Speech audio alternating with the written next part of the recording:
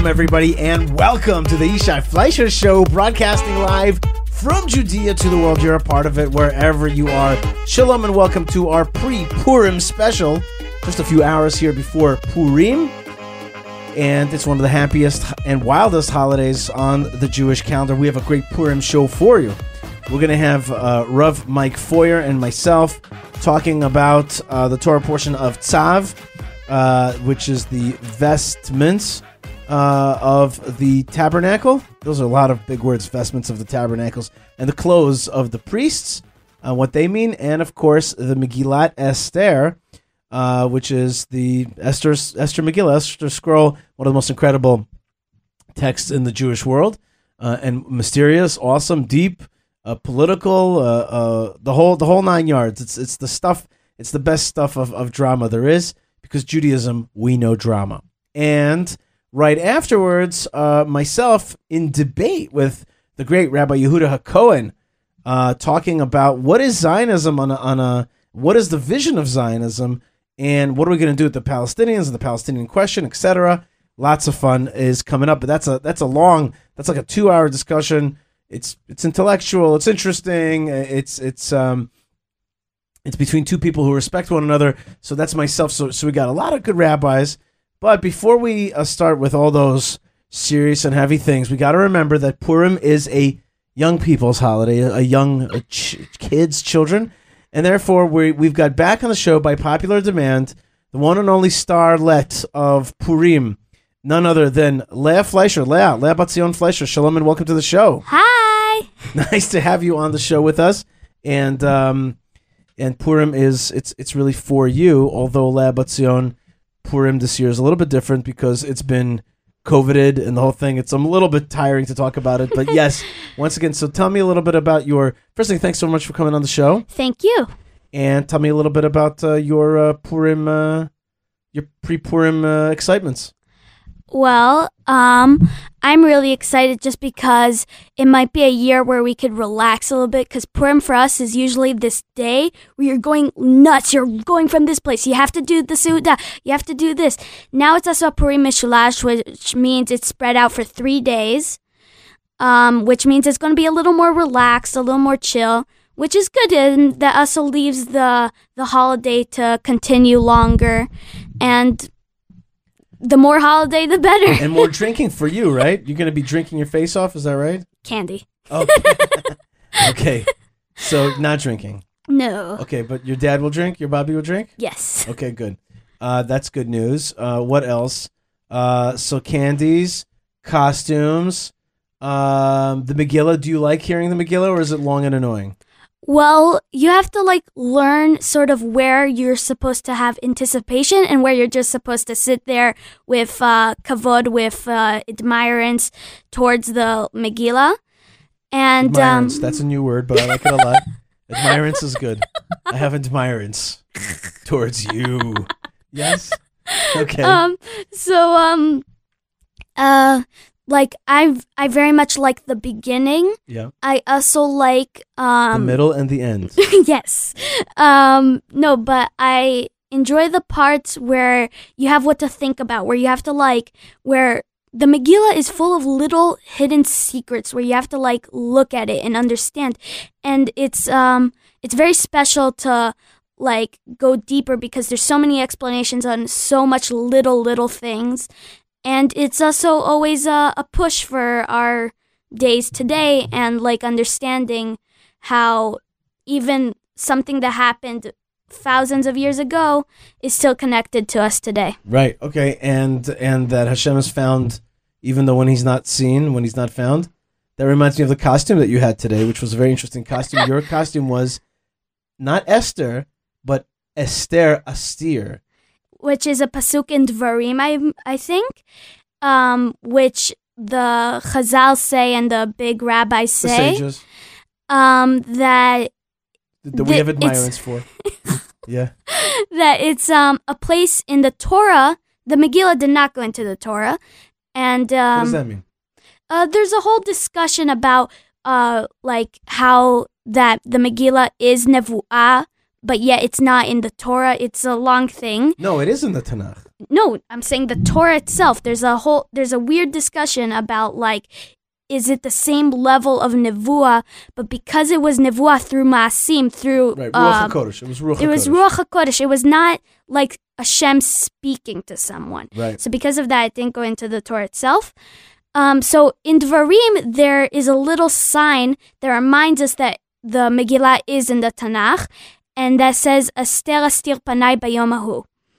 It says in the book of Dvarim, in Deuteronomy. Which means that Hashem will not show his face, will not show his face to his people, will also like leave them a little bit, will hide, and it's not, which does not symbol good, that symbols bad and sad days.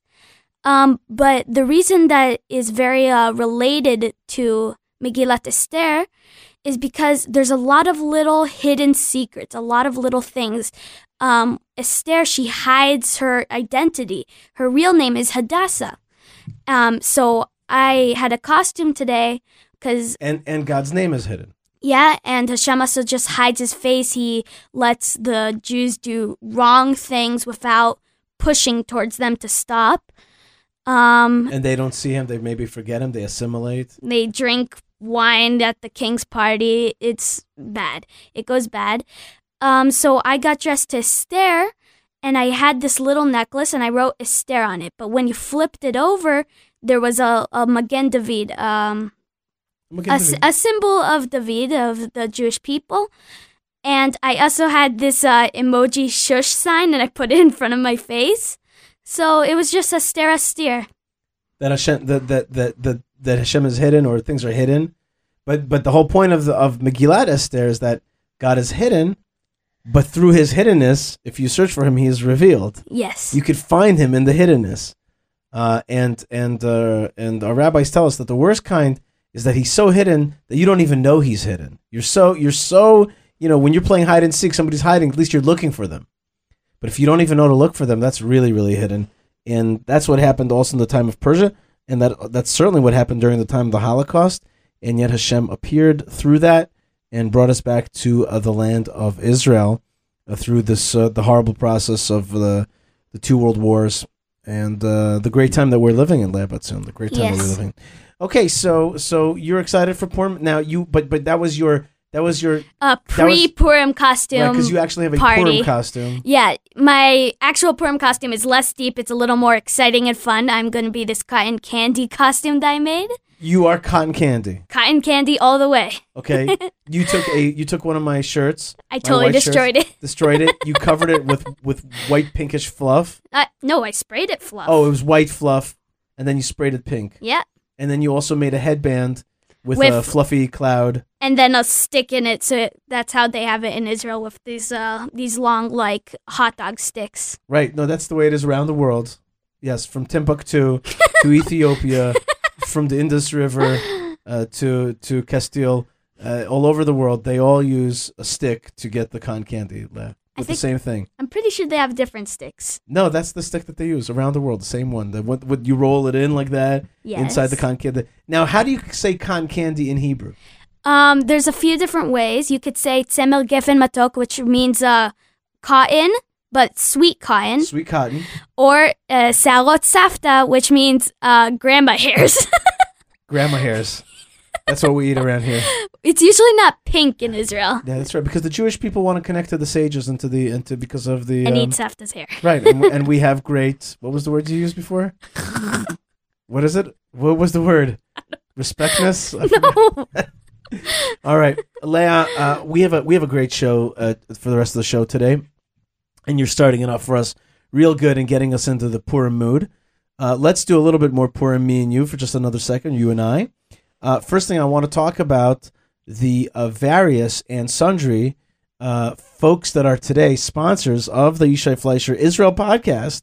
Of course, first there's the people who help make it happen, which is Moshe Herman, Tabitha, Ben Bresky, and Yocheved. These are producers. Woo! And my buddy Lou Weiss helps me on the live stream, okay? So the show has a lot of like volunteers and helpers. That makes a big difference in producers. And we also have folks that are sponsoring the show today. First thing, Do you ever notice that when my beard looks good and shiny and smells like a cedar tree? Okay, when it does, it's because there's this company made called Aleph Male, and Aleph Male, they make great beard balm for non-toxic Hebrew masculinity from Judea. Okay. If you go to alephmale.com and you put in Yishai 10, you get 10% off. Nice. That's right. That's nice. All right. And so that's Aleph Male. That's beard balm and you'll be the bomb if you'll wear beard balm. And if you're already an Aleph Male of the non-toxic Hebrew masculinity variety, you will love to wear some tchelet. Tchelet all the way. Right. Your brothers wear tchelet. It's like, you know how when you're 3 years old, a boy, he gets his kippah, his tzitzit. For us, at a certain age, it's not an exact age. It's like a special thing to get tchelet. We push for tchelet. We also went through a process of how tchelet is made, which stinks. Right. The smell is horrible. Yeah, but we went to the sea, if you remember, and we actually we searched for the chilazon snail. But we weren't allowed to take them because they're like protected or something. They're protected. They're almost extinct in Israel, weirdly. I don't think they're extinct. They're just rare. But anyway, they're found more like in Croatia and stuff. So that's tchelet, Tekhelet. Right now they have still some kind of hagrala. How do you say hagrala in English? A lot. A lot? It's called Purim, Abba. Purim. Please, Abba. Let's remember this part, Abba. So tchelet.com. Check it out. Of course, type in Yishai in the coupon code, get 5% off. Lottery, Abba. Lottery. Okay. No. It's a raffle. It's a raffle. Jerusalem Salves. JerusalemSalves.com. They make your skin glow. Nice. That's right. There's a lot of products. Now, this one's a little bit more ladylike. Okay, yes. Jerusalem Salves. My friend Rachel Gluck and Simcha Gluck, they make these salves. They're all natural. They make them? Yeah. Yep. Really? Oh, yeah. They're very businessy. They have great. I never knew. Yeah, they have a lot. They're very entrepreneurial. Do you know that word, entrepreneurial? Definitely not. It means people who do their own businesses. That's really cool. Yeah, it's a great word. Entrepreneurial, and don't ask me to spell it. I tell you that. You want spelling, ask go to your Ma. mother. Yeah, exactly. So that's Jerusalem Salves, JerusalemSalves.com. Type in coupon code Yishai and get 10% off. JewishPress.com. JewishPress.com. They feature the Yishai Fleischer Israel podcast every single week, Labatsoon. Really? Every single week, the Yishai Fleischer Israel podcast is their featured podcast, and they include other ones, but ours is the featured one. So that's pretty cool. And Jewish Press, you know what else they do? They put out a great email of daily news articles that are the best ones of the day. Oh. And it's called Jewish Express. I came up with that name for them. That's really cool. Yeah, Jewish Press and Jewish Express. And it's a great email. It's one of the best emails of Jewish news, Israel news out there. So that's jewishpress.com. And you'll see the Yishai Fleischer show there, the podcast. And I'm not done yet, Leah. I'm not done yet. Keeps going. That's right, because we also have Prohibition Pickle, which you reminded me about. I love Prohibition Pickle. It has all the flavors. It's much variety. There's sweet, there's sour. I like the half, you know? Mm-hmm. But what about what juicy. happened last week? There was something very special last week. We had something that we liked at the table from Prohibition Pickle. Some settler salami. Oh, that's man. Right. That was so that's good. Right. With that some was high pickle. quality. That's right. It was awesome. Okay? Also, great, designs. Wow. Like, every time I see one of the designs for a product, I just burst out laughing. It's so cool. So awesome. That's my man, Chaim. He does both the food and the business and the graphics. He's really cool like that. That's Chaim. It's really amazing. So if you want to buy for your own Shabbos here in the land of Israel, if you want to trick out your Kiddush, and if you want to help somebody else by sending them some lovin' through Prohibition Pickle, just check it out on Instagram and on Facebook, and make Shabbos great again. Oh my gosh, I just came up with that. Do you think that's good? Yeah, it's pretty good. Make Shabbat great again. Oh, make Shabbat great again. Prohibition Pickle will bring up your Kiddush game by a good amount of percentage, That's right. Another 50%. That's right. And you like a little L'chaim in Kiddush, right? With a little Mamash. Coca-Cola. Oh, yeah.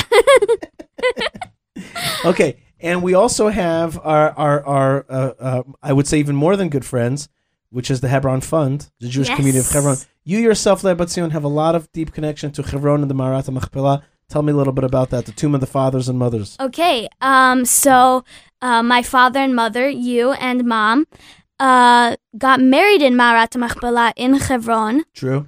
What else? I had my bat mitzvah there. That's the one. I gave a tour. That's right. I have a lot of connection because I love working there. I love helping. It is an amazing feeling, and it doesn't even feel like work. It feels like something your body's meant to do, something that your life wants to achieve. Yafeh. So if people want to protect, defend, and beautify the Ma'arat Machpelah and strengthen the Jewish community around there, the heroic Jewish community, hebronfund.org.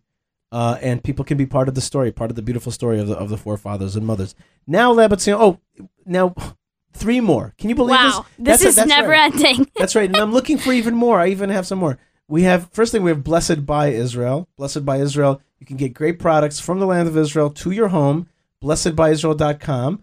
And if you get it, if you go to this website, what are you asking me? I can't understand. What do they sell there? What do they have? They have all kinds of cool stuff and a few weird things as well, frankly. Okay? There's jewelry, there's olive oil, there's stuff from the land of Israel, and they ship all over the world. Wide variety. They're great shippers. They have some weird stuff, which is like some locust food, locust energy bars. Oh, I'm not quite sure about that yet. You should get it like maybe on Pesach once. I don't know. Yeah, don't mind the locust. I don't know. I cannot speak about that. But that's blessedbyisrael.com, BUI, and if you type in Yishai, you get 12% off. Bang. A little higher than everything else. Yafeh. Two more. We have also, this is a different kind of advertiser that I have. This is my man, Mark Rice. He has a company called Energy CX, energycx.com. What they do is that they help businesses meet their energy needs and sustainability goals in the United States, in all 50 states. For synagogues, schools, businesses, retail, industrial, if you flip on a light switch, they can help you with a new form of kosher energy, okay? Great name, first of all. Yeah, kosher energy is really good. EnergyCX.com. And this is very different because usually I advertise Eretz Yisrael stuff only. But I felt good about this because it's really a good cause. Yeah. And to keep the world, make it a better place for me, for you, for the entire human race. It's a song. Anyway, don't worry about it, Leah. It's you're too young for that, I guess. So that's the good folks at Energy CX. And then we have one more, Leah Batzion. Do you know what we have also? We have, Bela. Bela. Tell me a little bit about Bela's awesome place, Leah. Bela, our friend from Efrat, has an awesome salon in Kfar Etzion. Not Kfar Etzion. Not Kfar Etzion. The Gush Etzion so mall. Gush. And they have facial things. They have hairstyles. I personally got my bat mitzvah manicure, pedicure, the whole shebang there. That's right. It's very nice, and they treat each person with high quality. And it's also a fun, happy place, and they really know what they're doing there. Okay, if you went there yourself. It's called Silk Salon. I've been there more than once. It's Silk Salon and Day Spa, silksalon.co.il. And if you've got a beautiful daughter, granddaughter, friend in the land of Israel, you want to send them to a great pinuk. We have a word in Hebrew called pinuk. Do you know how to translate the word pinuk, Leah? Pinuk to, how would I describe this to? Like, I can't find a word in English for it. I don't think there is a word like that. It's to give extra love to like. Here's the word. It's called care? To pamper. To pamper. Pamper. Yes. That's right. Pamper. Yes. That's right. Okay, that's exactly the word. That's right. So you get pampering at silksalon.co.il. Pamper yourself. Pamper another. I don't know if they have manicures no, they have manicures, pedicures. Right, but I don't know if they have manicures. Like, can you? Maybe they probably do. Well, I'm sure they're going to let me know. And you can send an electronic gift certificate to anybody in Israel. Come to Gush Etzion here in the heart of Judea. It's awesome. So that is Leah Batzion, an amazing amount of folks that are part of the Israel podcast, the Yishai Fleischer Israel podcast, and it's a great privilege. And we have really 2 more sponsors. You know, the greatest 3 more sponsors. We have the Land of Israel Network. Yeah. Okay. That's Ari and Jeremy. They started it. You know Ari and Jeremy with the farm. Totally. The Ari Goat Farm, one of the most beautiful places. Awesome great pool. That's right. And great spirituality. So that's Ari and Jeremy. And then we have 2 more sponsors. The greatest sponsors of them all are our friends and listeners. Okay. They make it all worth everything because they're out there and they are connected to the story of Israel, and they give us the schut, the merit of connecting them. Am I right, Leah? Do you know what a feeling it is to get an email from a person? I don't like to say listener. I like to say friend, somebody who's part of the story. Do you know what a feeling that is, Leah? I don't. But you got, remember when you wrote that article, you got all those likes and all those, how did that feel? It felt amazing. It felt like I had like a purpose in the world to show somebody something, to inspire somebody. Yefé meod, exactly. So when we get the chance to inspire people to be connected to Israel and the story of Israel and the God of Israel, it's awesome. And then we have one more sponsor. Can you guess who that is? Hashem. That's right. Ribono Shalom, the creator of the world. The founder of it all, number one, numero uno, okay? the big one. You know? Hashem, the big boss. That's the big boss. He makes it all happen for us and gives us the big schut of living in this time, even with Corona. Am I right, Leah Batzion? Absolutely. Every little like happy thing is amazing. Like I lately took up milkshake-ifying. I don't know. You started made like fruit shakes. I make healthy smoothies. fruit shakes in the mornings. Sometimes I go a little more to the less healthy side, like Oreo drinks. And it's really fun. You've become a smoothie master. So if anybody's got a recipe for Leah Batzion to make smoothies, Leah Batzion is the smoothie maker of this house. In fact, also Ari Abramowitz recommended it. I bought a Ninja. Twirly whirly. We're gonna start it on Pesach. That's right. We're gonna start it right after Pesach. So if you have great recipes for Leah, just do hashtag Leah Batzion or a smoothie recipe, whatever it is. In any case, we really love to hear from you so much. Leah, we've got a great show lined up. Rav Mike Foyer talking about Parshat Tzav and the Megillah. Okay, hopefully with a good atmosphere.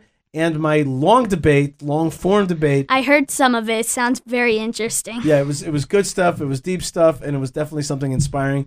So, Leah Batzion, thank you so much for joining me. Thank you. And a happy Purim. I hope that really, like, for your sake and for our sake, you start going back to school soon. B'ezrat Hashem. Right, because you've become pretty good Zoomer, huh?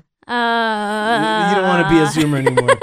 It's called a Zombie, Abba. A Zombie, that's right. You become a total Zombie. All right, folks, you are listening to the Yishai Fleischer Show. Let's get to it with Rav Mike Foyer. Stay tuned, stay strong, and stay connected. Chag Sameach! Shalom, everybody, and welcome to the Yishai Fleischer Show, broadcasting live from Judea to the world. You're a part of it, wherever you are. And shalom and welcome to all of our live viewing audience on Facebook, on YouTube, on Periscope, and later on podcast at the Land of Israel Network and on YishaiFleischer.com. Rav Mike Foyer, historian, spiritual mentor and guide, and great, awesome guy all around, joins us. Shalom, Rav Mike, an educator. Educator. With That's an introduction like that, I feel like we should just end the show on a high note. Speaking of ending on a high note,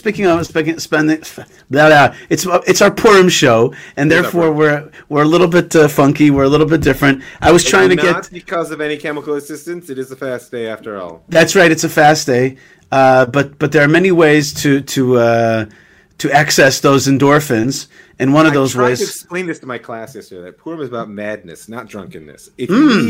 If you need a little bit of alcohol to get into the madness space, it's okay, but it's not what it's essentially about. Okay, well, let's go with that then. Like, why do we need a madness day? Let's just say that in many religious traditions, they always had, a Saturnalia and days of where the Bacchanalia and the Bacchanalia, right, where you take some guy off the street and you make him into the king and all kinds of, and then usually you burn him in effigy. Right, exactly. At the end, you burn him and stuff, or impale him, and bad things happen. Really bad things happen, and certainly licentiousness. What do we have? An upside down day where there's gross. What's the word I'm looking for? When you flaunt the hedonism, flaunt the law and succumb to hedonism. Is that the thing that we do on the show? I don't want to flout, but is that what's happening here? Is that what Purim is about? Well, I think it's important to own the fact that this is indeed the season. I mean, it is spring, right? The life is starting to awaken after the winter, and it's not a coincidence that sort of Carnival, Bacchanalia type celebrations tend to happen May Day or in the spring. The difference is that the Torah never just kind of I shouldn't say never. The Torah rarely cuts completely across the grain of human experience. Right? Meaning, so it's not like, oh, see, the Jews have their thing too. It shows they're not different than anyone else. No, we're human, right? Jews are just like everyone else, only more so. The difference is that the Torah takes this energy and it makes it a source of geula, of redemption. And that's where the madness is so important, right? You know, the command, and when I say madness, I want to be specific. The command is to reach that point of ad de lo yada, to the point of not knowing. Why? So inebriation, unfortunately for some people, leads to that state. But not knowing doesn't mean like forgetting and ignorance, etc. It means letting go of the need to know and opening yourself to the vastness of a world which actually can't be known. Rather than shrinking the world to something you can understand and then getting drunk to forget about it, it's holding what it means to stare into the infinite. And it's very important because Purim, of course, is the gateway to Pesach. In that sense, is that you have to blow the doors wide open in order that a real redemption can come through. The other way to say this is that I always feel very sad when people start to tell me what it's going to be like in the days of the Messiah. You know why? Why? Because why would I want a redemption that is small enough that it already fits the world in which we live? Think big, people. Right? The geula that we're waiting for is so big that we can't even imagine it. It's emunah, though, that even without imagining it, we'll be able to grasp it, attach ourselves to it, that will please God merit to see it. So you're saying don't contain it. Don't contain it by saying this is what it's going to be like. Keep the options open. Keep the imagination just totally free of limitations. You got to break the bonds, and sometimes that and that's what you're saying. Purim's about, right? Okay. By the way, I just want you to know that that Benji Zion and another person said, and Oliveira said that I think Rav Mike should be a little louder. Instead, I have lowered myself and I have reduced my volume. Yes, no, I have. You want me to raise the gain on my mic? No, I raised the gain on my. I lowered the gain just now on my mic. So let me know. People can know. Let me know if that's actually going to. I can also sit up. You already asked me to sit up before I'm slouching. All right. Slouching. Sorry. Okay, so Purim is a day to break out of the bounds, the boundaries and bounds that have been set, sometimes by other people, sometimes by this world, sometimes by ourselves on ourselves. That's probably the most. Probably the most is that you kind of put yourself in a box you think I can't, and this helps you break out of that. It's also, I think, one of the things that is strange to me is that in one way of calculating, it's actually the final holiday of the year. Oh yeah, and it's like therefore the penultimate holiday of the year, the zenith, the big shebang. And you can understand that Purim has got that energy, but on the other hand, and this is why the rabbis had such a hard time with accepting the Megillah into the canon, is that on the other hand, that God is hidden, and maybe that is the penultimate, that God is hidden, right. And therefore we have to. Can I vent a pet peeve? Oh, really go ahead, say that again. Yeah, I lost you for a second. Go ahead. I want to vent a pet peeve. Penultimate doesn't mean the final. It means the one before the final. The one before the final. That's right. Sorry, people use it all the time. I usually ignore it. But you're good. You know what? I'm looking for the fancy word that's like the ultimate, and I lost it. You know what I mean? If I could get somebody help me, my friend Eric probably will. Our friend Eric will probably write to me and tell me what the best word is. I'm looking for the. I pronounced the last one incorrectly. What's that? And that I pronounced the last one incorrectly. Which one? Or whatever it is. Yeah. He suffers from my pronunciation more than probably anyone on the planet. In any case, so Purim is the ultimate. I'm gonna look up the word ultimate here on thesaurus, but like it's the big one. It's the final one, and yet one of the things that's so strange about it is that it's not the ultimate in the sense that the holiday itself doesn't bring you to the land of Israel.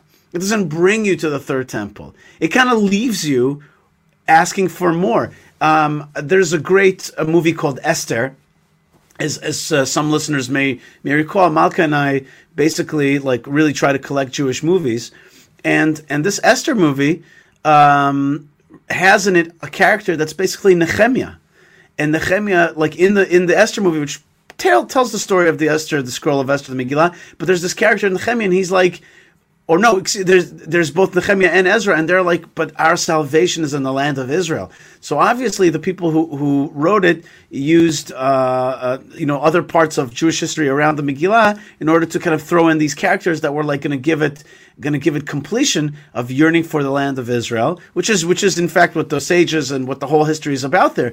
But it's not in the book. And so how is it that the scroll of Esther, the Megillat Esther, is actually the end where we complete? Is it just as simple as saying it just you end the year by yearning for more, like this tremendous madness energy, you could flip everything can happen, but you still are on the road to final completion? I mean, I think that's a worthy observation. I would add to it the notion of Sofo Tochav Barosho. It's a very important idea. The end is planted in the beginning, right? What do I mean? Is that the year is a cycle, right? And one might think that as a cycle, it leads to ennui. I'm going to give that one to Eric, too. I know that one. Yeah, you said it right. Meaning, okay, I'm going around on a sunrise, sunset. Like, what's the point? It's going to be the same next year. Why are you so excited about Pesach? We had Pesach last year, and but the power of the Hebrew calendar is that it's a rising spiral, right? And that in its spiral motion, right, you can lean into it and rise. And in order to have that element of rise, right, the Purim's got to be so big that when it comes back around to the beginning of the year at Pesach, it expands Pesach itself. You understand? So picture the lines kind of going like this as it goes around and around and around. And Soho Tachaf Barosha, the end is actually bigger than the beginning was. Right. And therefore it forces that beginning even wider so that the path is even greater as you go forward. That's why I said that these are somech gula legula. You have to have the redemption of Purim before you can have the redemption of Pesach. We talk about like 30 days before the holiday. It's Sholim V'Dorshim. We're supposed to learn and prepare for the holiday, right? So what's 30 days before Pesach? It's Purim. That's right. You got to learn a little of the Hilchos Pesach at your Purim Suda, people. It's a good minhag. Oh, nice one. I like that a lot. Okay, that's very good. I have another little minhag that I totally developed on my own and got absolutely no rabbinic supervision on, but it's not going to harm anything, is that on Yom Kippur... Don't try this at home. On Yom Kippur, I try to read the Megillat Esther, and on Purim, I try to do something from Yom Kippur. You read Achrei Mot. Yeah, Achrei Mot, that's a good one, but no, usually something from the liturgy is what I do. Actually, I try to daven something a little bit, I look into the Yom Kippur davening, and I try to do something like that, like Hamelech, right? I try a good to. One. It's a good one. It does it when you're. I'm gonna sing. I'm gonna bust out Marek Kohen. That's right. Exactly right. That's a good idea. I like that idea. It's very powerful. It's very powerful when you link up those two days. And our sages tell us. We're going to share a couple more practical things for people to do with their Suda. Next one. Okay, go ahead. Is a great game. It's fun with the kids too. Good for adults as well. Is you take a Tanakh, like a big one, and you have someone start to leaf through the Tanakh without looking, just leafing, or it's even better to have them do it like this, and then you say stop. Wherever they stop, they have to find the reference to Purim on the page. Ooh. It's a lot of fun. You get some really good stuff. Like Esther Minalan type of thing? What's the connection? What's the connection? Oh, How do you I like connect that. What you're looking at I'm telling you, every single line in the entire Tanakh, if you are open to it, can connect directly to the Megillah, which, by the way, is the role it plays, in my humble opinion, in the Hebrew canon. I mean, the whole discussion of whether the Megillah should go in or not. The Megillah is the keystone. If you want to understand the architecture of the Hebrew Bible as a unit, because our sages put quite a bit of thought in, and you can see the difference between one of the reasons I like to say Hebrew Bible as opposed to just Bible is because, when you say Bible, Christians have a different canon. I mean, it's mostly the same, but not even getting into the specifically Christian scriptures, but there are decisions like the book of Maccabees, probably most well known, So it's important to understand that the Megillah, which is the most crafted literary piece, as we see from the end of the Megillah itself, is a keystone. It's meant to open up its referential nature, etc. Right?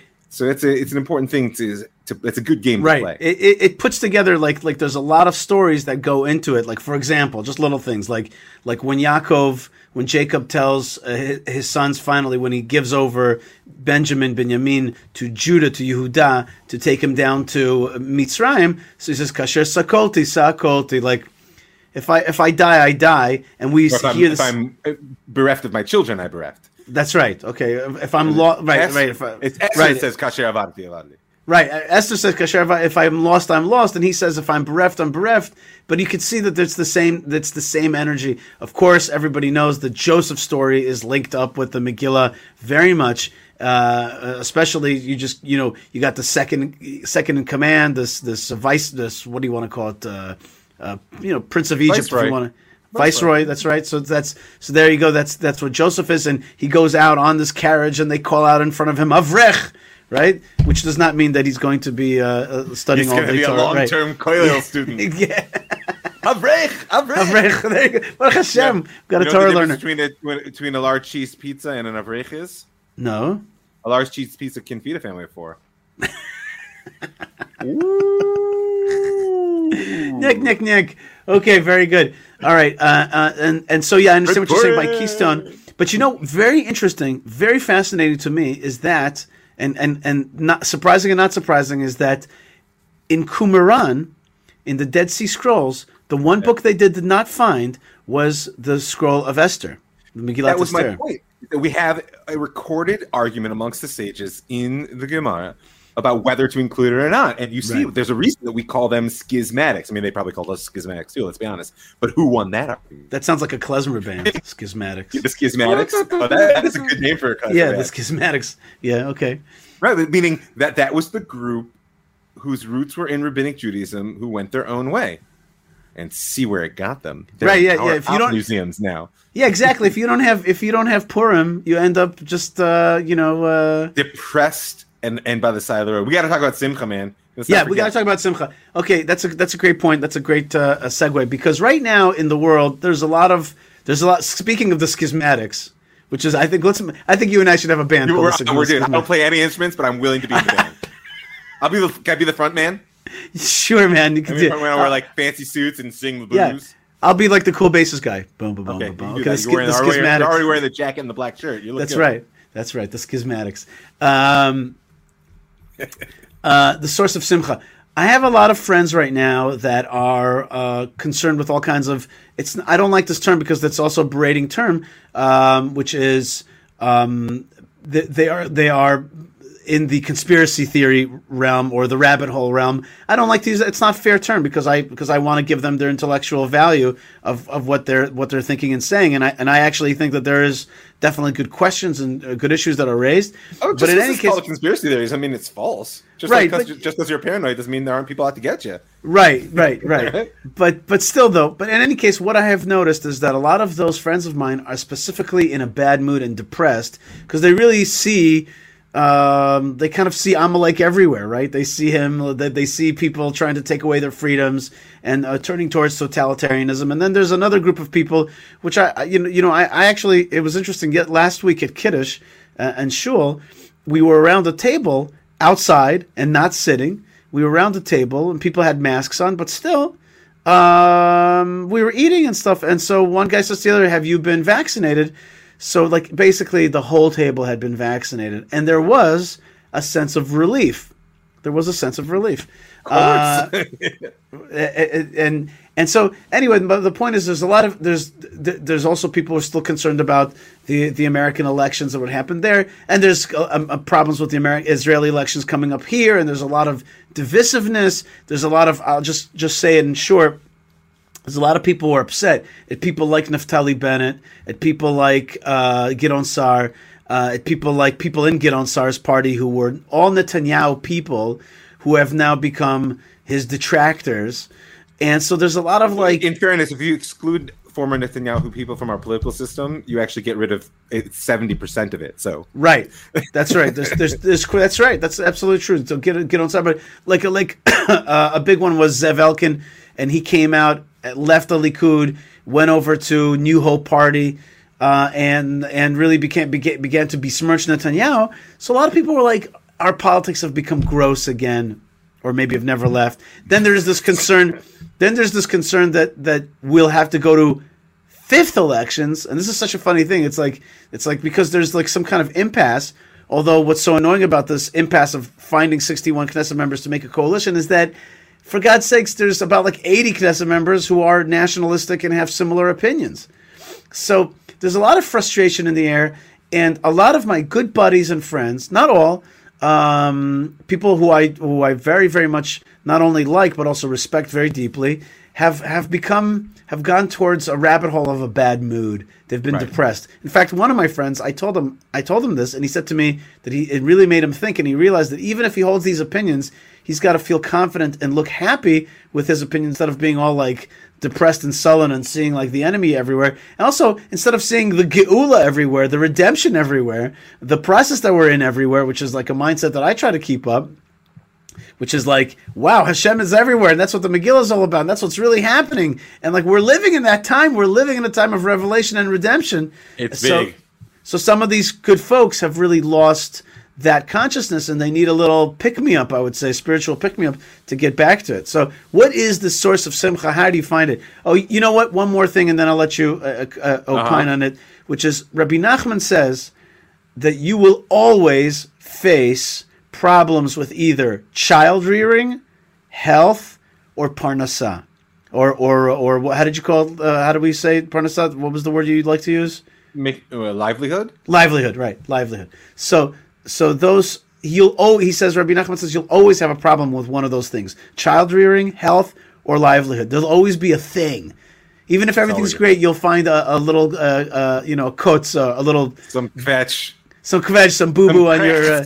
some krecht. So you'll always find something. He says, and that is the secret of happiness. You have to know that it cannot be dependent on all things being perfect. It's just not going to work out that way. You got to find inner joy.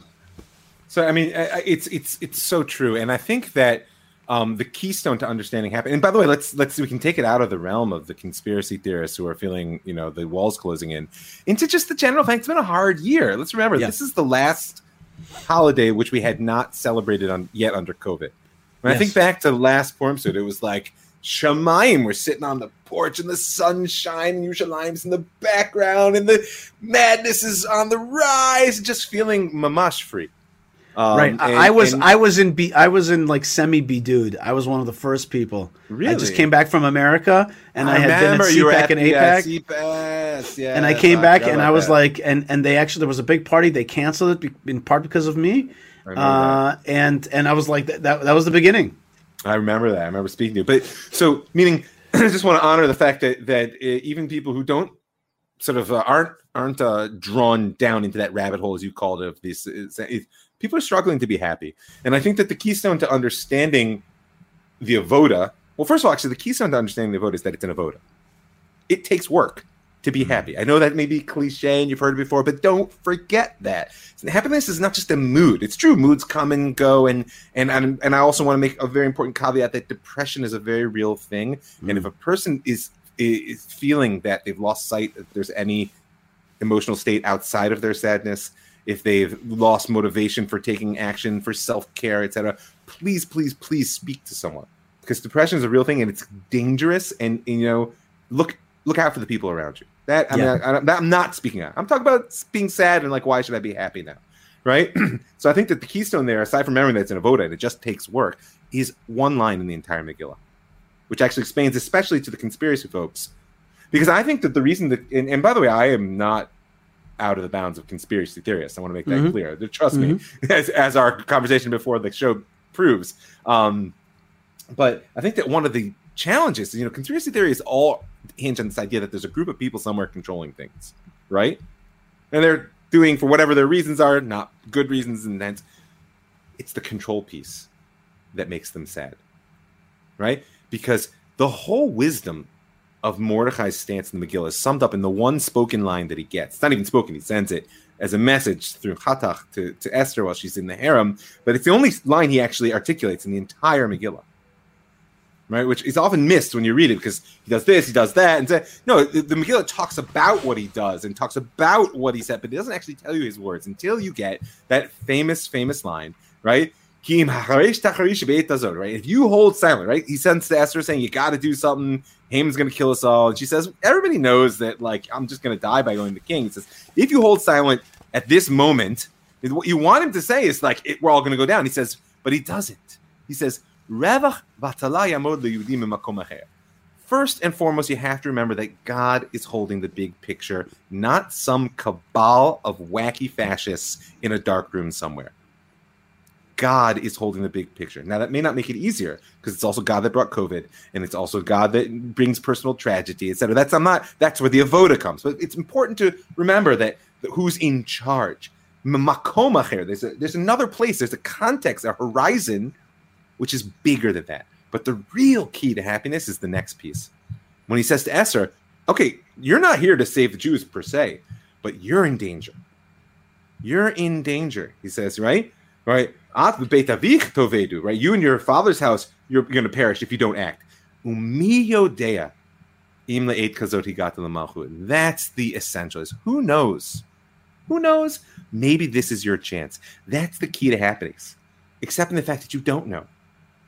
That this world that you think you understand, that you've defined, whether it's conspiracy theorists or how it's going to be bad or why I should be, let go of that a little bit and accept the fact you don't know and take it as a call to action. Because the way to be happy is, number one, to realize that you're not in charge, that God's in charge. Number two, that you still have agency. You need to take action. You don't necessarily know what that action is right now, but that's how you maintain happiness. I'm going to take action to make the world look the way I believe it should look. Am I going to succeed? I don't know, because that's a train wreck. If it's obsessive need to no, but in that not knowing, and that's why I said before, that's what Purim's about. Who knows? Who knows? And you say it with a smile instead of a who knows. That's my take. That's really good, and that brings me to, one of the great stories that I ever heard in my life from one of the greatest storytellers that's around today. His name is Rabbi Mendel Kaplan, out of Toronto at Flamingo Chabad Center. It's called Rabbi Flamingo. Mendel, Flamingo. It's actually called Flamingo. It's called Pink. Flamingo. It's one of the most beautiful shows in Miami. Right, and that's Rabbi Mendel Kaplan. He's an honest to God genius. And a few years ago, I was in Toronto. Where even is that? Like, I don't even know where. Yeah, where is it? I don't even know what that is or where that is. But I remember frozen north. It's in the frozen north. So. Yeah, I remember I was out there, and he told me this story about Purim. He told me that once he was a bacher, he was a student in Yerushalayim, and he on Yom Kippur morning. That's the difference for those who are following. That's right. And he went to the mikvah. He was coming out of the mikvah, and he saw some old man, and the old man was like cracking, oi, oi, oi, and he said to him, this is all in Yiddish, right? So he says, what's wrong? What's happening? And the guy says to him, I hate Purim, an old religious Jew.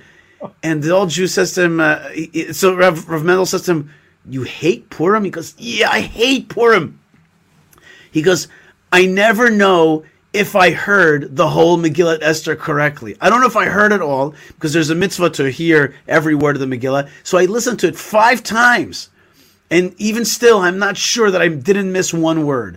Then there's Matanot Levinim I have to give to poor people, but I don't really know if the guy that I'm giving to is actually poor or not, and therefore I don't know if I fulfilled the mitzvah. And finally, I drink, and I never know if I can really fulfill Adeloy Adad. Did I really drink enough? Did I go to sleep? Is that the halacha? I always end up passing out before I know whether I don't know. That's right. Sorry. And he goes, I hate Purim for this reason. And so, it really ties into, and Rabbi Mendel's conclusion was and is that that's where you have to have a more Hasidic outlook, a more how should we say, spiritual, more inner light kind of attitude, and not just get trapped by the legalistic control things. But that ties into what you're talking about, inside. Right? The little litvak inside, what I call the pintala misnagid. In any case, which is fine. I actually have a pintala misnagid inside. Oh yeah, mine's bigger than a pintala. It's got a growth. It's a growth, Yishai. Oi, oi. I give up. So I just want to tell you that I love that story so much that I begged him to record it for me and to send it to me on WhatsApp, and then I uploaded that audio into my Google Drive, so I have it, and every year I listen to him tell that story again. It's the funniest. Okay. It's just he's a great storyteller. But I think that's also in part what you're talking about here, which is the sense of this tension between freedom and control, our control of our lives, and at the same time understanding that we don't have control, and yet we still have agency. Like we have a lot, or we have a little, and it is our freedoms, but it's not everything. And there's a tension between trusting yourself and trusting your freedoms and trusting the other, and then trusting God, and trusting your society around you. Here's a situation I had in Shul, Rav Mike Foyer. Here's a situation I had in Shul last Shabbat. There's a really great guy in Shul, but he's a deep anti-vaxxer. He is a deep anti-vaxxer. And he came to Shul without his mask on. So then one dude, let's call him straight-laced dude, which is, and I'm really, anybody who's listening to me, please do not in any way assume that I am, that I'm coming down in judgment on either one of these gentlemen. Although I'll go on with the story. So the straight-laced guy said to not, anti-vaxxer guy, he said to him, put on your mask, please. That's the law. And the guy said to him in no other words than go to hell. And this is the middle of shul, and straight-laced guy's like, hey guys, like what's going on here? And he turned to the rabbi, and the rabbi turned to anti-vaxxer, and he said to him, please put on your mask. And the anti-vaxxer nicely said to the rabbi, I am not complying with that. He didn't tell the rabbi to go to hell. No, he did not. But then anti-vaxxer, then the straight-laced guy says to me, Nu, what do you think of the situation? So I said to him, this was a strange moment because, anyway, I said to him, look, the mitzvah of davening in a minyan with the quorum is derabanan, is only a rabbinic law, but pikuach nefesh is deoraita. Yeah, sure. Right, and therefore, if you think that you have a pikuach nefesh, you should leave the shul right now. Ooh, that's tough. Yeah, right. And he said to me, but he's forcing me out. I said yes. But I don't have any way to make him comply. I have no vehicle to comply. And therefore, if you think that this is a pikuach nefesh moment, you should leave. Yeah. And I think there's wisdom in that answer, but it's uncomfortable from a sort of social psychological standpoint. I just want to add one more little caveat, which is the anti-vaxxer guy did actually go through COVID himself. Okay, and he meaning to say he should be, already. But in any case, it was a very tough moment. When we came out of shul, I gave it to anti-vaxxer, and I said to him, "Look, I understand that you believe what you believe, which is fine, but like you're forcing it upon other people. We have you're saying everybody's an idiot, and the society can't decide for itself. This town." And this country and this town has decided how it wants to behave. That's the law, and you're flouting that law, and you're putting people in very uncomfortable situations, and that's really unfair. But he said to me, "This is like the what do you call it? The ghetto, the Warsaw Ghetto, Warsaw Ghetto, right? And people are dying all around, but we're not like fighting it, and we're succumbing to these lies." I mean, if a person believes that, that's there's once you pull the Warsaw Ghetto card, it's kind of like, okay, I'm gonna go home and get some coffee. So what you sit here and stew in your wackiness. I'm asking you now in your ethicist capacity here. Let me put on my ethicist hat. Yeah, I'm putting on you. Remember, there was a New York Times column called The Ethicist. I think there still is. That was a good one. That was a good column because those were challenging questions. So I was in I was in an ethicist moment here.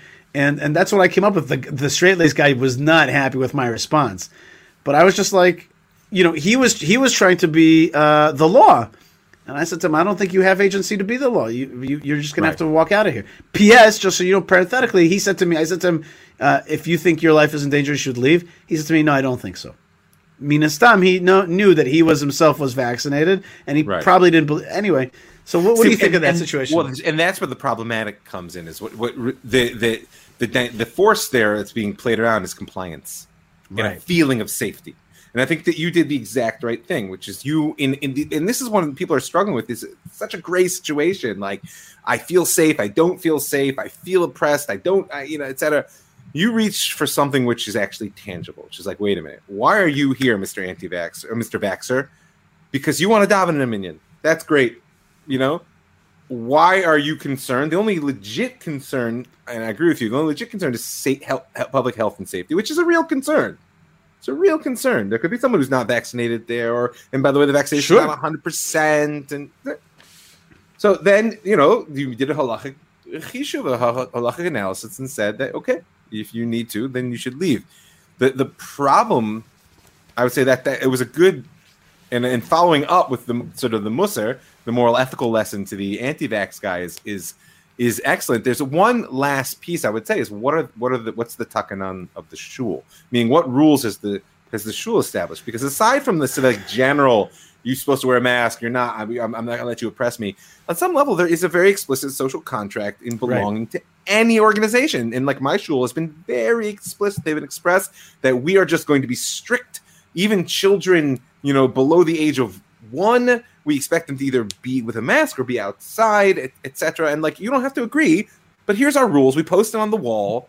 There's a vod of the shul, and if you don't want to agree, there are other shuls, there are other places to go. Right. And so that's the other piece I would say there is that because society breaks down very quickly when people determine that they are the sole decisor of their behavior. Right, and that's what Straight Laced Guy said to me. He's like, this is going to be a breakdown of the law here. And I totally agree with him that. But on the other hand, and this is my dilemma inside, is that I am loath to quash the freedom people. Like today, I understand, especially being a Jew who has gone through the disengagement and understanding how societal pressure from top down, did this horrible thing, which we knew was wrong and we knew was societally wrong. But convince enough people out there with a very clear systematic approach to psychology and advertising, etc. Convince enough people out there, and they train the army. I can tell you horrible stories. My friend who was in training as an industrial psychologist within the army while this was going on. Horrible. The tools. Absolutely. By the way, I was called into reserve duty for the disengagement because my unit was going to be part of it, and they said to me, "Well, are you going to fulfill orders?" I said to them, "Let's just save time. Why don't you just arrest me now?" That's what I told them. I said, "Just arrest me." They were like, "Are you serious?" I'm like, "Right now, to cart me away, because there is no way that I'm going to be part of this thing." And they were like, and of course, I did not get called in. But the point is that that's an important spirit. And you know what else, Rav Mike? And here's still keep your ethicist hat on. If I knew 100% that something was evil, then I wouldn't have moral dilemma. Like if I thought that guy in shul was the anti-vaxxer was promulgating something that I knew for sure wasn't evil, for sure, right? He's going around coughing in people's faces. Yeah, and I would pick him up with my hands and chuck him out. You know what I mean? And then wash them thoroughly afterwards. Right, exactly. By the way, just to close this part of the discussion, I just want you to know that my beloved brother Josh, who does a lot of amazing filming in the land of Israel, went yesterday to Sheba Medical Center, I think the biggest hospital in the Middle East, and filmed at the Corona ward, and the doctors with tears in their eyes said to him, you don't understand what people face with this disease. People lose their lungs, people this and that, and they gave him he came out very clear that the vaccination is good and that it saves people's lives, and from their perspective, real freedom is to be rid of this disease. And from other people's perspective, including famous political actor here in Israel, Moshe Feiglin, and a friend of mine who told me that the cartoons that are being used in order to get people to vaccinate are Chinese-like, because he just came out from China. I'll play that interview next week. It's such a tension between freedom and what we are being told is public health. I don't know. I find myself understanding both sides. Listen, you're a Jew. This is the nature of halachic discourse. Although full disclosure, excuse me, full disclosure, I had my second shot. Yes, as have I. I mean, and what I meant when I said you're a Jew is that one of the powers and beauties of the tradition that we've inherited and that we continue to please God push forward in the world is that we understand that everything is a values negotiation. People make fun of on the other hand, you can't be right. But the reality is that's actually far more reflective of the reality of life. There's no simple path, and people, it's funny it's Purim. People want to talk about Amalek, and they say, but Amalek is doubt. Amalek is a suffix, Amalek is the gematria suffix, right? You hear how many times you heard that. It's the same numeric value as the word for doubt. Therefore, what's the solution to Amalek? You should have no doubt. You should be certain, right? Wrong. Did you just listen to the line I just read you? Judea. Mordechai's only certain about one thing. Kadosh Baruch Hu's in charge. Right. That you have to be certain about. So you're saying that the opposite of doubt is faith? The opposite of doubt is emunah. Is what? No, the opposite of doubt is wonder. Wonder. Is the ability. I'm not talking about religion. I'm talking about psychology. It's the ability to live in a world which you don't comprehend. Right. But instead of saying, I don't know, saying, I don't know.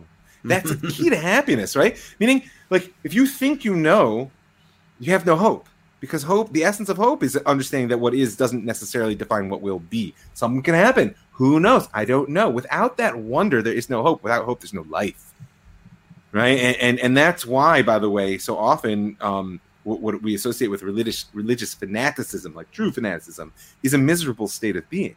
Right. That's right. Missionary types, I've noticed, are never happy and never satisfied. As opposed to, by the way, the other type of religious ecstaticism, as opposed to fanaticism, which is just a God-saturated world. And okay, I can't explain to you why bad things happen, and I can't explain to you why, but I don't know. But the wonder of it, wonder, it's so big, so important. Very good. Let me just do a few of our listeners' comments here. We have Jay White who says, "Shalom, gentlemen. Thank you again for your prayers each week for my mother Yvette Bat Irene, who has been struck with COVID. She's now awake and conscious, Baruch Hashem. Purim Sameach, lots of love. So continued refuah shlema to Yvette Bat Irene. Please come out of the hospital soon, Bezrat Hashem. Amen. And thank you so for much, sharing Jay. the good news. Amen. And Yaakov Walk, with good sense of humor, says that Purim was the yahrzeit of social life. Right, we've come all around to the year. Nice. That's right. Nice. Well, I just want to say that right from the get-go, I really felt that this was a type of Shemitah year, a type of closure, a type of Shemitah year for a lot of stuff. And I predict that we're going to come out of this stronger, healthier, happier, and really onto the next shlav, the next stage of. I felt that inside. Okay, Anne says, "Shalom from the UK with fond memories of special Purim a few years ago in your neighborhood, Yishai." All right, Anne, God bless you. Which neighborhood are you referring to? Do you mean the Mount of Olives? You've lived in a number of places. A few places. Now, our good friend Lou says the anti-vaxxer should not go to the minyan. Right.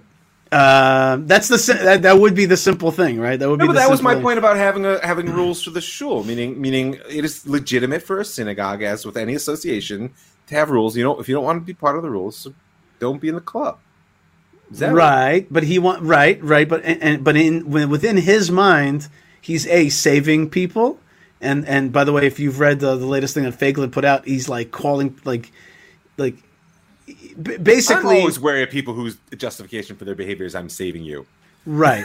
I'm like, you back off a little bit. I'll save myself. I'm willing to hear what you have to say from a distance. I hear you, Rav Mike Foyer. I hear you 100%. And yet, today, when we live in the age of information control, data mining, Chinafication of our world. When I see a guy who's a rebel like that, and by the way, the anti-vaxxer guy is a smart guy and a wealthy guy. I mean, he's been successful in his life. He ain't no down and outer. Okay, yeah, he's a solid dude. He's a gvir, I would say. And so I say, I'm like, oh, like there's a part of me that says there's some kind of a Jewish gene in me that says, oh, good that there's like a dude that's like not going to conform so easily. I'm with you, and I support it. My point is it's just simpler, and this is I think the point Lou is making. Okay, but that does not give you the right to violate the basics of the social contract. Right. So stand outside the shul with a sign, or talk to your friends, make up. But it is not okay. Right. You're forcing undermine the basic.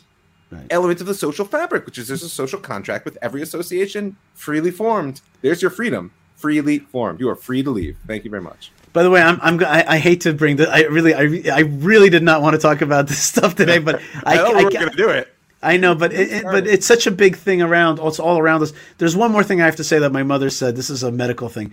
My mom told me that my mom's a scientist and a serious person. She told me that she's read reports that basically explain that where do the new strains, mutations come from? It's not from people who've been vaccinated, when the virus strikes, usually dies pretty quickly because the system is ready for it. And it's not in old people who either get very sick or actually succumb to it, God forbid, and die. She says it's actually in healthy people. Healthy people's whose system fights it. That's when the virus is adapting, and the minor strain is able to survive a little bit more and increase. Yeah, you're a human petri dish. That is exactly what happens. Okay, we have just another 5 minutes, I think, so I want to use them properly for a little bit more Torah. We have a Torah portion of Tetzaveh, which is the only Torah portion in the whole Torah that after Book of Moses, the whole books of Moses. Good. After the Torah portion of Exodus, Shmot, there's not one Torah portion except for this one that does not mention Moses' name. This is the one that does not mention Moses' name. The beauty, obviously, is that it's at the same time as comes almost every year at the same time as Purim, where you don't have the name of God mentioned in the Megillah. The explanations that the sages give is that one time when Moses and God are arguing about the fate of the Jewish people, he says, "Erase me from the book which you have written."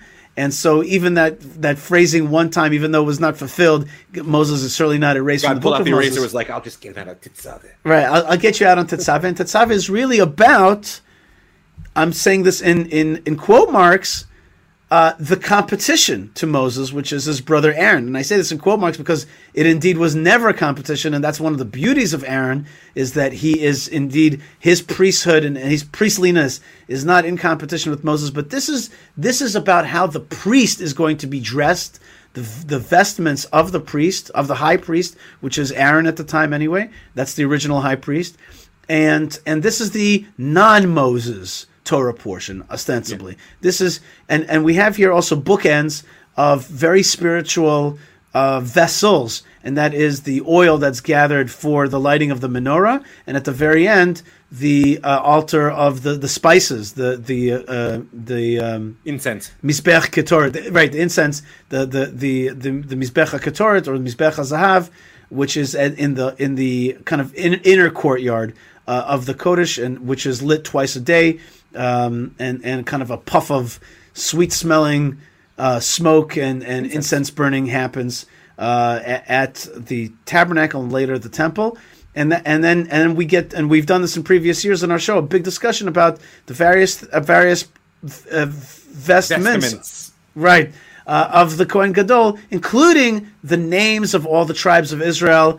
There's not a little bit of writing he's a kind of a walking billboard. He's got the 12 tribes. Behind the 12 tribes, there is also the ineffable name of God written. He's got the 12 tribes on the shoulders, and he's got Kodesh Lashem. Kodesh Lashem on it's written on his forehead. Right there on his forehead. What's it called? Diadem or something? A diadem. Diadem, right, diadem. So he's got, I have one, if you want to borrow it. Do you really? I'd like to see that. You probably use it for a laser thing when there's heretics flying out there. No, it says, "What are you looking at?"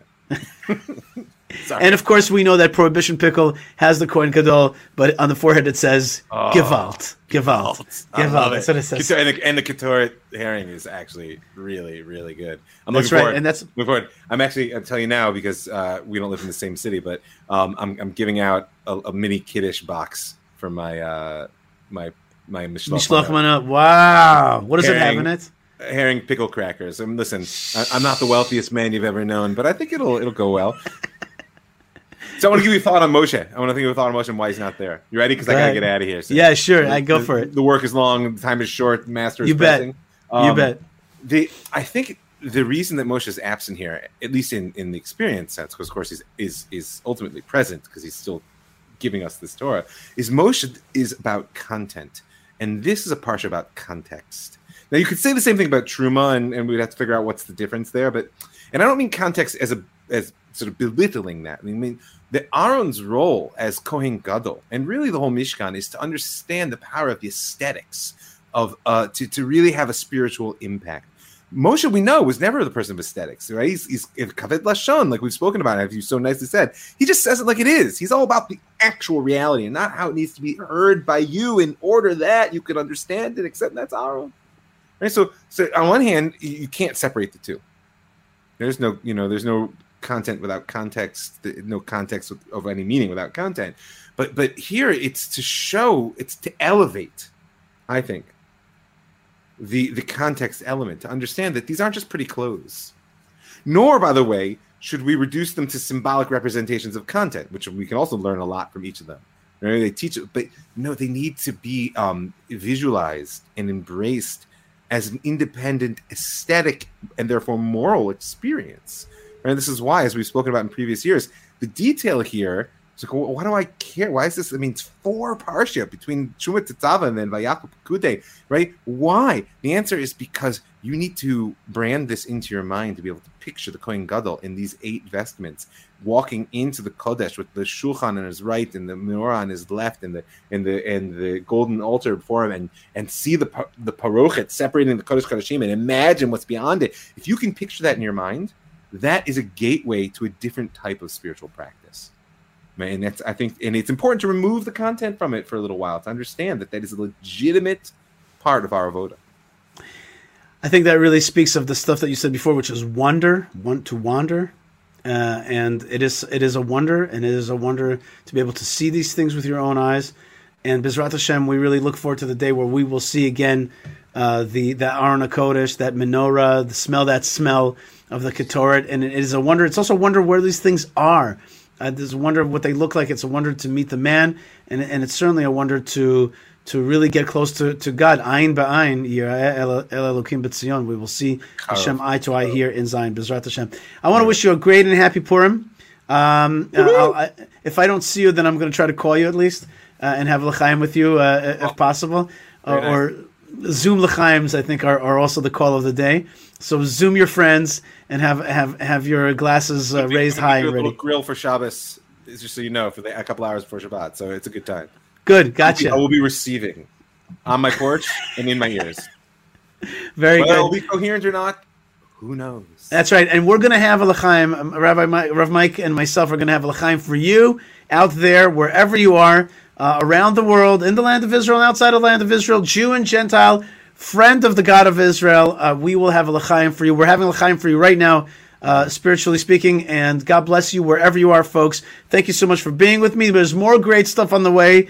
If you're listening on podcast, a lot more. So stay tuned for that, and lots of love and lots of blessings from the land of blessings. Rav Mike Foyer, happy Purim, Shabbat Shalom, and thanks again. Good Purim, good Shabbos. And if people want more of Rav Mike Foyer, please check out ravmike.com or jewishstory.co for Jewish History podcasts, and of course, spiritual counseling as well. Rav Mike, thanks again. Shkoyach, good Purim. Shabbat Shalom. Chag Sameach. Chag Sameach. All right, folks, you are listening to the Yishai Fleisher Show, and we're broadcasting from Judea. And I do want to hear from you, so write me an email, yishai@yishaifleisher.com. Makes such a difference. So just pull the car over right now and just safely, and just, fire off a tiny email, because it makes all the difference to hear from you. And I really want to thank Rav Mike Foyer. But now we're going on to Rabbi Yehuda HaKohen from visionmag.org. He indeed is a visionary, and we talk about vision for the Jewish people and the next step in Hebrew liberation in the land of Israel. Where is Israel supposed to go? What is going to be with the Palestinian question? And really, are we going to discuss? Are we going to put the question of the vision up for discussion, or are we just going to keep going without actually thinking about where it is that we want to go? So that's coming up right now with Rabbi Yehuda Cohen. So stick with us. Lots of love. Send me that email, and here we go. Friends from around the world, welcome to the Great Debate. Not a debate where both sides work to defeat one another, rather a debate where both sides come together to find common ground on the most important issues of our time. Today, an exciting one. We have 2 Jews living in the West Bank. Now, you might be thinking, Jews living in the West Bank? What could they possibly disagree on? Well, you'd be surprised. Jews living in the West Bank are by no means monolithic, and today we're going to explore just that. We're going to start just by hearing. Feel free to introduce yourselves, but I also want to hear from you both your vision for the state of Israel. So Yishai, we'll start with you. Okay, first thing, Adar, thank you so much for having me back on the Great Debate. It's fun to be with you, and it's fun to be with Rabbi Yehuda Cohen, who is a dear friend and somebody who I tremendously respect in his work, and has granted me a lot of knowledge through his labor of trying to teach people and to give people vision for the Jewish state and for a better Middle East. So it's really an honor to be with both of you. My name is Yishai Fleischer, Rabbi Yishai Fleischer. I have the great zchut, the great merit of serving today as the international spokesman for the Jewish community of Hebron. That really means that I work for the tombs of the forefathers and mothers, which are in Hebron. That's the forefathers and mothers that are the founders of our peoplehood. So that's Abraham and Sarah, Isaac and Rebekah, Jacob and Leah. And the book of Genesis and its heroes. Yisha, I'm not hearing you. Is that just on mine? Yeah. All right, you're back. Little mic hiccup. Wait, okay. Yehuda, did he were you able to hear him the whole time? I was able to hear him the whole time. Oh, okay. I guess, okay, that's on me. My bad. No worries. Sorry about that. In any case, back to Hebron, it's such an honor and a pleasure to work for them. For me, as just my who I am inside, the thing that really, really, really drives me inside, and people ask me sometimes, like, what motivates you so much? What really, really at the end motivates me is the words of the Torah. And that's something that happened to me from a young age. The first time I picked up the Torah, and I was not born into a observant religious family, when I first got a hold of it, immediately it shone. It like a light came out of the words, and I was like, wow, this is real. And my parents, when they discovered this Torah, they immediately felt that it was also just real. And I think it actually fits right into what today is about. Today here in Israel already, it's the 7th of Adar, Zayin Adar, which is the birthday and the passing day of Moshe Rabbeinu, Moses, our master, who gave us this Torah from Sinai. And so for me, working for the people who are the founders of the peoplehood, who are buried in Hebron, who are the stars of the book of Genesis, is one of the greatest honors of my life. And this follows a whole set of efforts for the last 20 years to help really do one thing, which is to make Israel more central in the eyes of Jewish people, in the eyes of the world. And even deeper than that is to help bring God's presence to Zion. We have a blessing that we say in the 18 benedictions prayer. Baruch atah Hashem hamachzir shchinato leTzion. Blessed are you, God, who returns His presence to Zion. And that has been my driving impulse for many years. And my first job in Israel was to manage a radio station called Israel National News and Israel National Radio, Arutz Sheva's English language radio.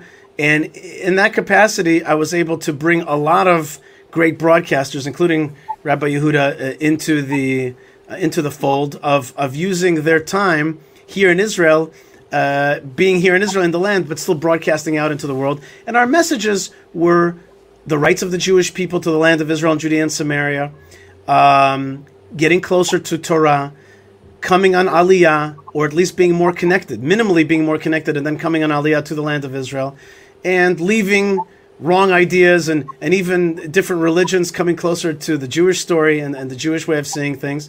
And we had a great range of broadcasters, and I kept working in radio for many years, and was privileged to bring a lot of voices that kind of have become already famous today, everybody from Eve Harrow to Rabbis Ari and Jeremy, and a lot of good folks that you know today came through the hallways of Arutz Sheva and later on Voice of Israel. And since I got a job at Hebron, I've had an opportunity to do a lot of things, including beautifying the tomb of the mothers and fathers. Yehuda, in the meantime, feel free to introduce yourself and share your vision for the state of Israel. Sure. My name is Yehuda. I've been here roughly almost 20 years. I was born and raised in New York. First person in my family actually to be born in the United States. My parents had come from elsewhere, and in both my parents' families, there had been a lot of migration as well, meaning that even though I had been born in New York, we didn't really have roots there. My parents didn't really have roots in other countries either. The last place that either side of my family had roots was here. And for me, coming back to this country almost 20 years ago was really bringing my family's story full circle. Yisha is back. I'm going to give Yisha an opportunity to continue. We have to remember that there's like snowfall around here, as you can see in my background. So it's just like the internet is a little bit spotty right now. The whole internet dropped out. Rabbi Yehuda, I was missing some of your stuff, and I'm looking forward. I hope you repeat it afterwards for me. In any case, you mentioned your parents, Rabbi Yehuda. I just want to say my parents are very instrumental for me.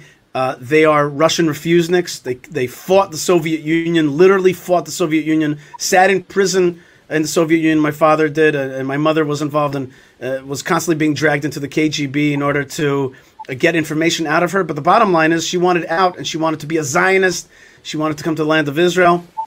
And that informs me a lot. The other thing that informs me is actually my birth date. I was born on June 26, 1976, basically the day that the Entebbe airplane, the Air France airplane, was taken hostage. And my day of my Brit Milah was on the day of its liberation. And I think that had some kind of effect on my spiritual psyche, if you will, to fight for the Jewish people land of Israel. And I guess another great thing that Rabbi Yehuda and I share is the service in the Israeli army. And I especially enjoyed my service in the reserve duty in an elite paratrooper unit, which was really amazing. I was talking about Hebron earlier, just that about 4 years ago, the organization that is dedicated to giving recognition of World Heritage Sites, which is called UNESCO, declared that the tomb of the patriarchs and matriarchs in Hebron is actually a Palestinian World Heritage Site in danger by Israel. And at the time, I was in the office when we first heard this, and I said to everybody in the office, I said, hey, we've got to fight this. We've got to totally push back against this. And everybody said to me, it's a waste of time. We're not going to win this vote, and we can't beat these organizations. We might as well just do what we do.